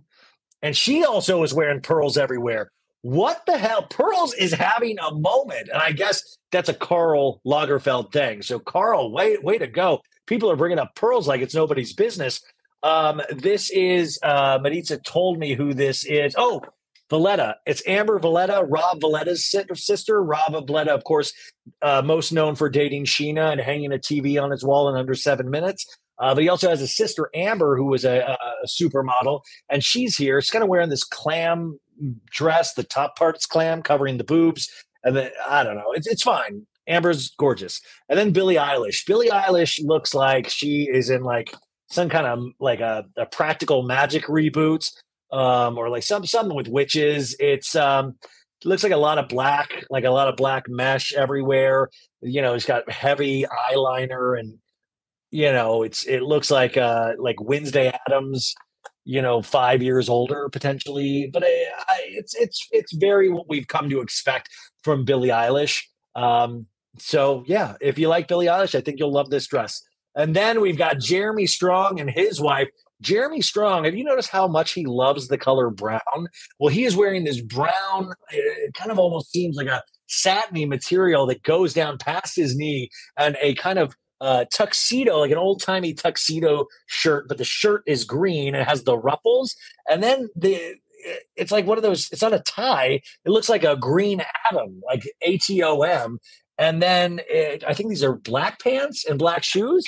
He looks all cool and artsy. Like, man, if I was in high school theater, I would be dying. I'd be like, that's the look. That's the look. Then we have Lil Nas X. He is, what is this, wool? He looks like he's all in wool, like a button-up blue wool number. He also looks like he has an atom, like he has like a a white Adam pin. Maybe this Adam isn't an Adam. Maybe this is something directly involved with Karl Lagerfeld. And then he has like this, he has like a burgundy button-up satin shirt underneath it. And then he's just got a mop of curls. He's wearing the mop of curls like it's nobody else's business, you guys. Jack Harlow. Was I calling him Little Nas X? I think I might have. It's Jack Harlow. Anyways, then we go to Tommy Bahama and his wife. No, it's Tommy Hilfiger. Tommy Hilfiger, the designer himself. Now, Maritza included this image just so I could talk about the very special relationship he has with Kris Jenner and Kris Jenner's boy toy, Corey Gamble. You always see these guys yachting on the south of France or in Italy. Corey Gamble always like with a shit-eating grin on his face because he knows he won the lottery. And, they're a fashion couple. His wife kind of has this cool, I don't know, she looks very tall, blonde, but she has like some stunning eye makeup that looks like there's potential jewels in there as well. And a long navy blue skirt that also drapes onto the floor, but looks like a very handsome couple. That's what my mom would always say. Very handsome couple. Then we got Anne Hathaway. Anne Hathaway looks like she is in this kind of white, ruffly dress that is kind of attached, like almost like goes to her hip, up to her shoulder, like, or in between her boobs. That's how you attach the dress. I don't know. It looks very stunning, very dramatic. The hair looks a little bit of kind of 70s to me. She looks great. But listen, like we've seen so many outfits at this point. Come on. And then you got Christina Ricci from Yellow Jackets, and she is just in a very elegant, simple, shimmery silver number. She also is very dramatic bang work. 2 very long necklaces, looks really pretty. And then Jenna Ortega, of course, hot off the heels of the hit Netflix show Wednesday. She also kind of looks like a little bit of a matador element in her dress, also a very drapey. I did say, I am told I did say Little Nas X when it was Jack Harlow. Sorry, you guys. She's wearing these kind of clog boots, like patent leather, white and black, but it looks like these, like it looks like it gives her like an extra foot of height or something. The tie is kind of one of those, it's like a bow tie with, I don't know, you guys look it up. It's Jenna Ortega. She looks great. And then here she is, the lady that dug up Marilyn Monroe's grave to fit into her dress last year. We've got Kimeth Kardashian making her return to the Met Gala. This was her 10th anniversary at the Met Gala. There was a lot of rumors that were put out that Anna Wintour, who is the head of the Met Gala Foundation, was not having any Kardashians this year, and that proved to be false because we had 3 of them. We had Kylie, Kendall, and we had Rob. No, I'm joking. We had Kim. But Kim here, listen, after that Maryland thing, I kind of said on Monday's episode, wouldn't it be cool if she gained a bunch of weight and showed us that she can look good at any body size? She didn't do that, but I don't necessarily know what this look is. The obvious thing people keep trying to point out is that Kim's Playboy shoot when Kris Jenner was going, "You're doing amazing, sweetie," as she had a bunch of pearls on her nude boobs, buttocks, and pelvic area. And she is wearing she is draped in pearls everywhere. And she also looks like she's wearing her own Skims, which I'm sure she is. And this is what we call brand integration, kids. But the Skims, it's kind of giving her a little bit of a poof in the stomach area. And I'm like, relatable queen, right? High five. But it does look a little odd. And I will say when she stands with her sisters, especially Kendall, it really highlights how short Kim Kardashian is. And height has always been one of the key things in being a runway model, a supermodel. And Kim, as gorgeous as she is, doesn't have that, even though I'm sure she will find a way to invent some sort of robotic feature that can get her height at some point. But I don't know. To me, this was not, this was almost like, okay. I mean, especially after so much thought went into last year, I guess, what else can you do? But it did start creating a narrative in my head where I was like, have the Kardashians lost their power in any sort of way? Are they on the downward slope? Of course, you can never count out the Kardashians, but it did kind of, I was like, oh, okay. You know, there was such drama with the Marilyn Monroe thing. There was so much of a story. You also had Pete Davidson, who she may get one of the worst spray tans I've ever seen next to her. There was so much around this. And this is this. This is this. And it is what it is. The hair done by Chris Appleton is very pretty. She's wearing a very big necklace on top of the pearls. It's okay. I felt nothing. And then Kendall, I mean, the Jolly Green Giant, my God, how tall are you? She's wearing these boots that make her taller. I mean, just the longest legs. Now, she is wearing kind of like a bodysuit where the legs are completely showing. And man, this highlights how stunning her legs are. I am not the biggest Kendall Jenner fan in the world, but you really, when you say certain kind of bodies, there's a work of art element, even though she might have potentially paid to get some of that. It's really stunning. She has this interesting cape on too. That looks like it's in two parts, but it drapes beautifully. The backside is kind of a white cream color, and the front of it is this black kind of sparkly material, as well as the bodysuit that also then has two white collars that comes down. Her hair is in a very long bow, very long ponytail down the back. And it really does stick out. I mean, I really do think this look sticks out to me. And also, if you compare it with the next slide, Bad Bunny, he is all in white. There's a lot of rose kind of flower work that he's carrying this kind of cape at his hand level that is draping on the floor. It's like a white suit, all in white. His hair is very slick back, very handsome dude. He's in white. I think those are white sneakers, but it's the white train with all of the embellishment of the roses or the flowers. And I see that as a recurring theme in a lot of the outfits tonight, the ones that we're not even talking about. So I'm guessing Mr. Lagerfeld was a big fan of this kind of work. But it's also interesting to compare this with Kendall's outfit that was a lot in black, and then he is in white. And then you got Miss Kylie Jenner. Kylie Jenner, like, listen, she got out of the hotel and it was in like this kind of, not a kimono, but it was like this cover up, a blue cover up, like it seemed kind of a satiny material. And then she stunningly dropped it, or not dropped it, she carried it, but it revealed this red form-fitting cut-out dress. There's a cutout area right across the top of the right boob area that shows a lot of shoulder, right above the boob up to the shoulder. And she's carrying that thing that she was wearing over the dress. It's like a splash of color. A lot of the headlines are like, she sets fire to the Met Gala carpet. And I'm like, I don't think she sets fire. My problem with Kylie, though, is that Kylie is insecure about her face. And I think she's admitted that. But in that, I feel like she's been told that she's only good with 3 poses with her face.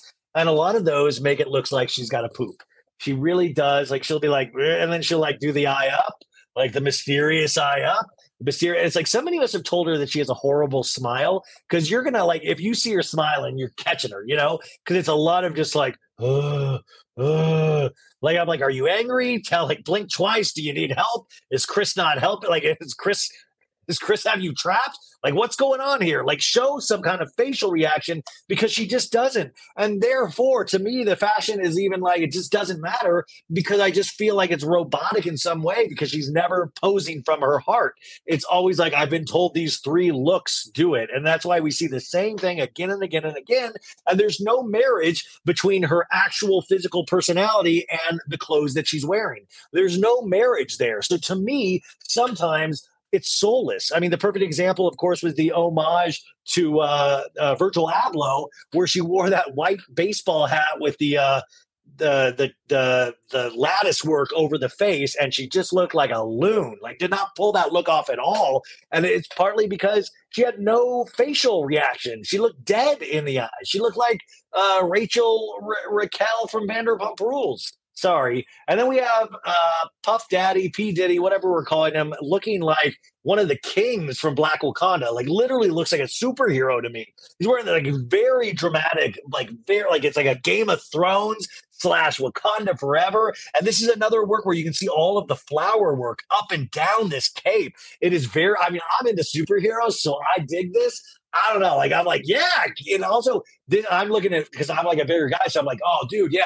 if I had that cape, then I could wear that, and people would be like, is he big? Is he not? Like, I love P. Diddy. Way to go, buddy. I love this. And then Pedro Pascal, you guys, as somebody that has a knee injury right now, this guy gives me hope because he's wearing basically shorts. He's wearing black shorts so you can see these slutty little knees that he has. And it looks like, if you know the German band Kraftwerk, it looks like exactly what Kraftwerk wears on stage. It's a a red overcoat, black shorts, pulled up black socks, black shoes, and then a bright red button-up shirt with a black tie. And I love it, man. Like, this is the perfect blend of looking classy, but also still looking artistically. There's an artistic idea here, and he's really having a moment, and he's very talented on top of good looking. But I find a lot of joy in this look. It also kind of makes me laugh a little bit. And I think he really enjoys it as well. And you can tell that from his smile. But I'm all in on this Pedro look. And then Bella Ramsey, his star of The Last of Us, they are wearing this, trying to describe this. It's kind of like a suit jacket that kind of goes into a skirt past their knees, but also has pants underneath it, patent black leather shoes. The suit top itself throughout, it kind of has like lines of like white code, I think. Kind of looks like the Matrix, but in white. And their hair is parted down the middle. Very cool. I really like the first season of The Last of Us. So can't wait for the second season. And then you got J-Lo, the one that's married to sad Ben Affleck, which, man, I wish Ben Affleck was there so bad. It was so fun to make fun of him at the Grammys being upset/sad. And I really was hoping for a repeat performance tonight. If Ben Affleck had gone, I would have just had him go topless, sans blouse, and just so he could show everybody his huge Phoenix back tattoo that he has. You guys know that photo. It's an iconic. In fact, I want to get that photo framed one day. But anyways, J-Lo, everybody on E! News, when it came on, everybody was like, oh my God, game over. And I'm like, okay, yeah. She looks like a very form-fitting, like kind of, what is that, like pink skirt, pink purse, or a light pink, and then like a black element that goes up past her belly button, and these like black gloves that go up to the elbow. And then she has like these two black pieces covering the boobies. And then they're attached to some kind of like fuzzy neck piece that she has on. And then what's really selling this outfit is the hat. It's like kind of off the chapeau of it all. It's a kind of a twisted, like a upside down black cereal bowl with a bunch of netting over it. It's very dramatic, folks. So I heard this was a win. And then you've got designer Marc Jacobs, and he's got a little piece of arm candy because he's got the singer of Stars Are Blind, the one and only Paris Hilton, new mom Paris Hilton. She is all in black, like black leather. Looks like a leather jacket that drapes onto the floor. Marc Jacobs has his hair slicked down to one side, an oversized tuxedo. Like, this looks like a very 1973 type tuxedo with the big old tuxedo bow tie. And Paris looks very leathery, very dramatic eye work here, blonde ponytail. And there's like this black element that goes in the neck, but also straps that like kind of launch off of that. They look like it's very cool. I like it. And then Michelle Yeoh, of course, who just won for Everything Everywhere All at Once. She showed up in a beautiful white and black number. By the way, of course, Karl Lagerfeld was always known a lot of his black and whites, and that's why you see a lot of this. But it was very great to see Michelle there. And then Florence Pugh. Now, Florence Pugh, star of Midsommar and all of these movies, she shaved her head.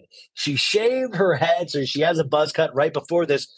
But she has this stunning headpiece on that looks like it's like 2 feet, and it's all that kind of like the flower and rose or what, like black, all in black. It's very dramatic, and it really, your eye goes directly to there, and you almost miss the dress that is stunning and white, draping off of the floor, and it has this kind of weird, it's all white, but then it's like this weird black area where it's like a black little tie that ties up the boob area, and then the tie itself kind of splits off these 2 black pieces that go down the front of the white dress. It really, really works for me. And then you have Gigi Hadid, right? This is it's Gigi, not Bella. Gigi, um, the Hadids, the pride of her mom's eye. She's all in a black number. I mean, just she looks very pretty. Also wearing pearls. Yeah, she's good looking. I know she's known a lot for her Met looks. I was just watching a thing where her and Zayn, when they were together, went to a Met Gala together. I'm just going to skip right past her though and go to old Cara Delevingne. I'm glad Cara Delevingne is there showcasing herself and not behind Meg Thee Stallion blowing up her dress like she did at the Grammys like 2 Grammys ago. But she's in like a white kind of like it almost looks like a button-up shirt, but it's unbuttoned down to the belly button and then attaches in this white thing. She has like these 2 black, looks like leg warmers in a way, but they look like satin material. The white shirt also drapes out into this cape, and she has these black gloves, which Karl Lagerfeld was known for his black leather gloves. So like fingerless, just the glove part. Her hair is in kind of I don't know. It's like a white, very short hairdo, very dramatic eye work. I mean, Cara Delevingne really seems to mean something to a younger generation. I try to figure out why a lot of the times, just to be honest with you. And then you've got, I'm going to say his name wrong. I wish I could pronounce this, but he is he is the little kid from the Goonies and Indiana Jones and the Temple of Doom. And he just won an Oscar for Everything, Everywhere, All at Once. I'm once again trying to look up his name so I don't butcher it. Ke Huan Kwan. And Ke Huan Kwan knows the assignment. Now, this guy looks very similar to what Karl Lagerfeld would have worn, except he doesn't have the shock of white hair. But he is in also the fingerless leather gloves. He's wearing a form-fitting suit. He's wearing the tie with a silver little tie, little necklace connecting the jacket. He has a flower pattern or a silver piece of jewelry on the tie. And I just think he looks so cool and sharp here. This is the kind of outfit, if I was in shape, I would like to wear. He also has the black Ray-Bans on, and he just looks awesome. I'm so happy he's there. He actually made the point of saying the night he won the Oscar in the press room, he was like, "This is great, but I want more work. People got to hire me." And I hope being at things like this really let people know that he is around, he is ready to work, and this guy is a cool dude. This guy is you take it from me, Mr. Old Navy. This guy's a cool dude. I like him a lot. And then you got old Pete Davidson. Pete Davidson looking very thrilled that he didn't have to put on a fake tan this year. And I got to say, this is another outfit I totally love. He's got a Lisa Rinna black bucket hat on.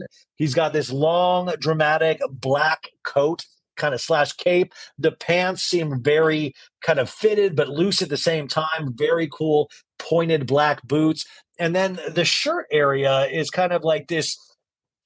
It's not tie-dye in a way, but there is this like kind of blue, black, white. He's also wearing what looks like a rosary bead with a silver cross, I believe, or maybe that's the Adam thing I was talking about. Also with the black sunglasses, black gloves. I love this outfit. I really do. It is a major step up just from the run-of-the-mill tuxedo that Kim made him wear last year. It's good to see. I don't know. Listen, Pete Davidson, you can tell, really likes to be a part of this. He was at the Met Gala also the year before he was with Kim Kardashian. That's where they exchanged digits for the first time, and he was in that kind of white number with the skirt. You guys remember that?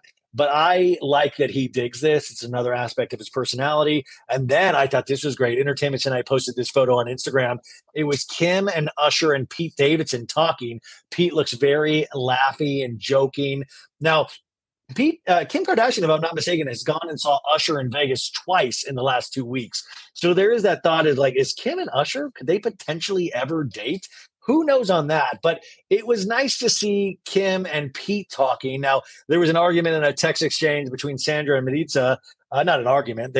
Sandra says this picture makes it look like Kim is the one that obviously broke up with Pete. And she sees this now. But I don't think that's it at all. I think Pete is the one that said, I you know what, this is getting to be too much. But I think, Kim is a professional enough and also respected all of the stuff that Pete had to go through in terms of the Kanye of it all, which, by the way, do you think Kanye watches tonight and freaks out? Do you think Kanye's like, boo, Kim, I could have styled you better. I had a big, old potato sack I would have had you wear.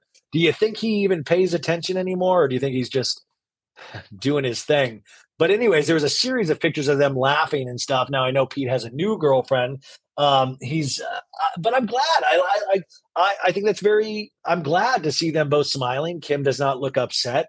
And I like that. Listen, for once, the Kardashians and all that kept this quiet to some degree. There is this element of mystery that we don't fully know what happened. But I think at a certain point, it really, Pete's famous, but Kim's in another stratosphere. And it's got to be really scary when you get multiple death threats because your mentally misadjusted ex-husband is having, it's just a very scary situation to be in, no matter how in love you are with the person. But it's really, I don't know, for some reason, I kind of thought this was a nice thing. So I'm very excited to potentially hear more from any sources out there. Some waiter's going to make a TikTok tomorrow and go, listen, I was there and Usher was farting up a storm, Then, of course, for all you Bravo fans out there, Paige DeSorbo, she was a throw-to commentator on E's carpet coverage. And so they kept throwing to her and a couple of other influencers. And Craig Conover, which, by the way, if you look at this picture on YouTube, he doesn't necessarily look like Craig Conover. I told the girls that I said, he looks like a younger John Jansen. I'm John Jansen! Shannon Bedore's ex-boyfriend, who always seems very gruff.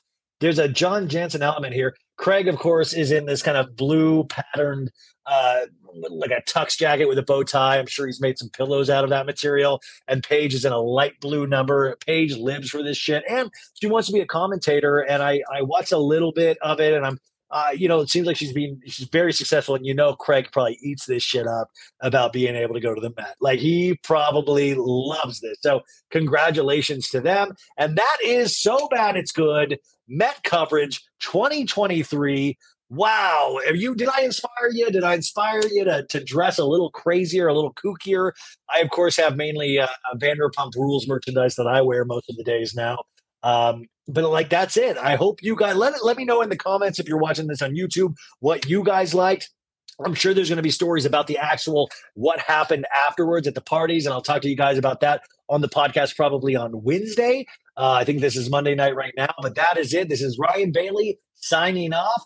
Karl Lagerfeld, wherever you are, you done good, kid. I'm going to go out and get some fingerless leather gloves. Betches.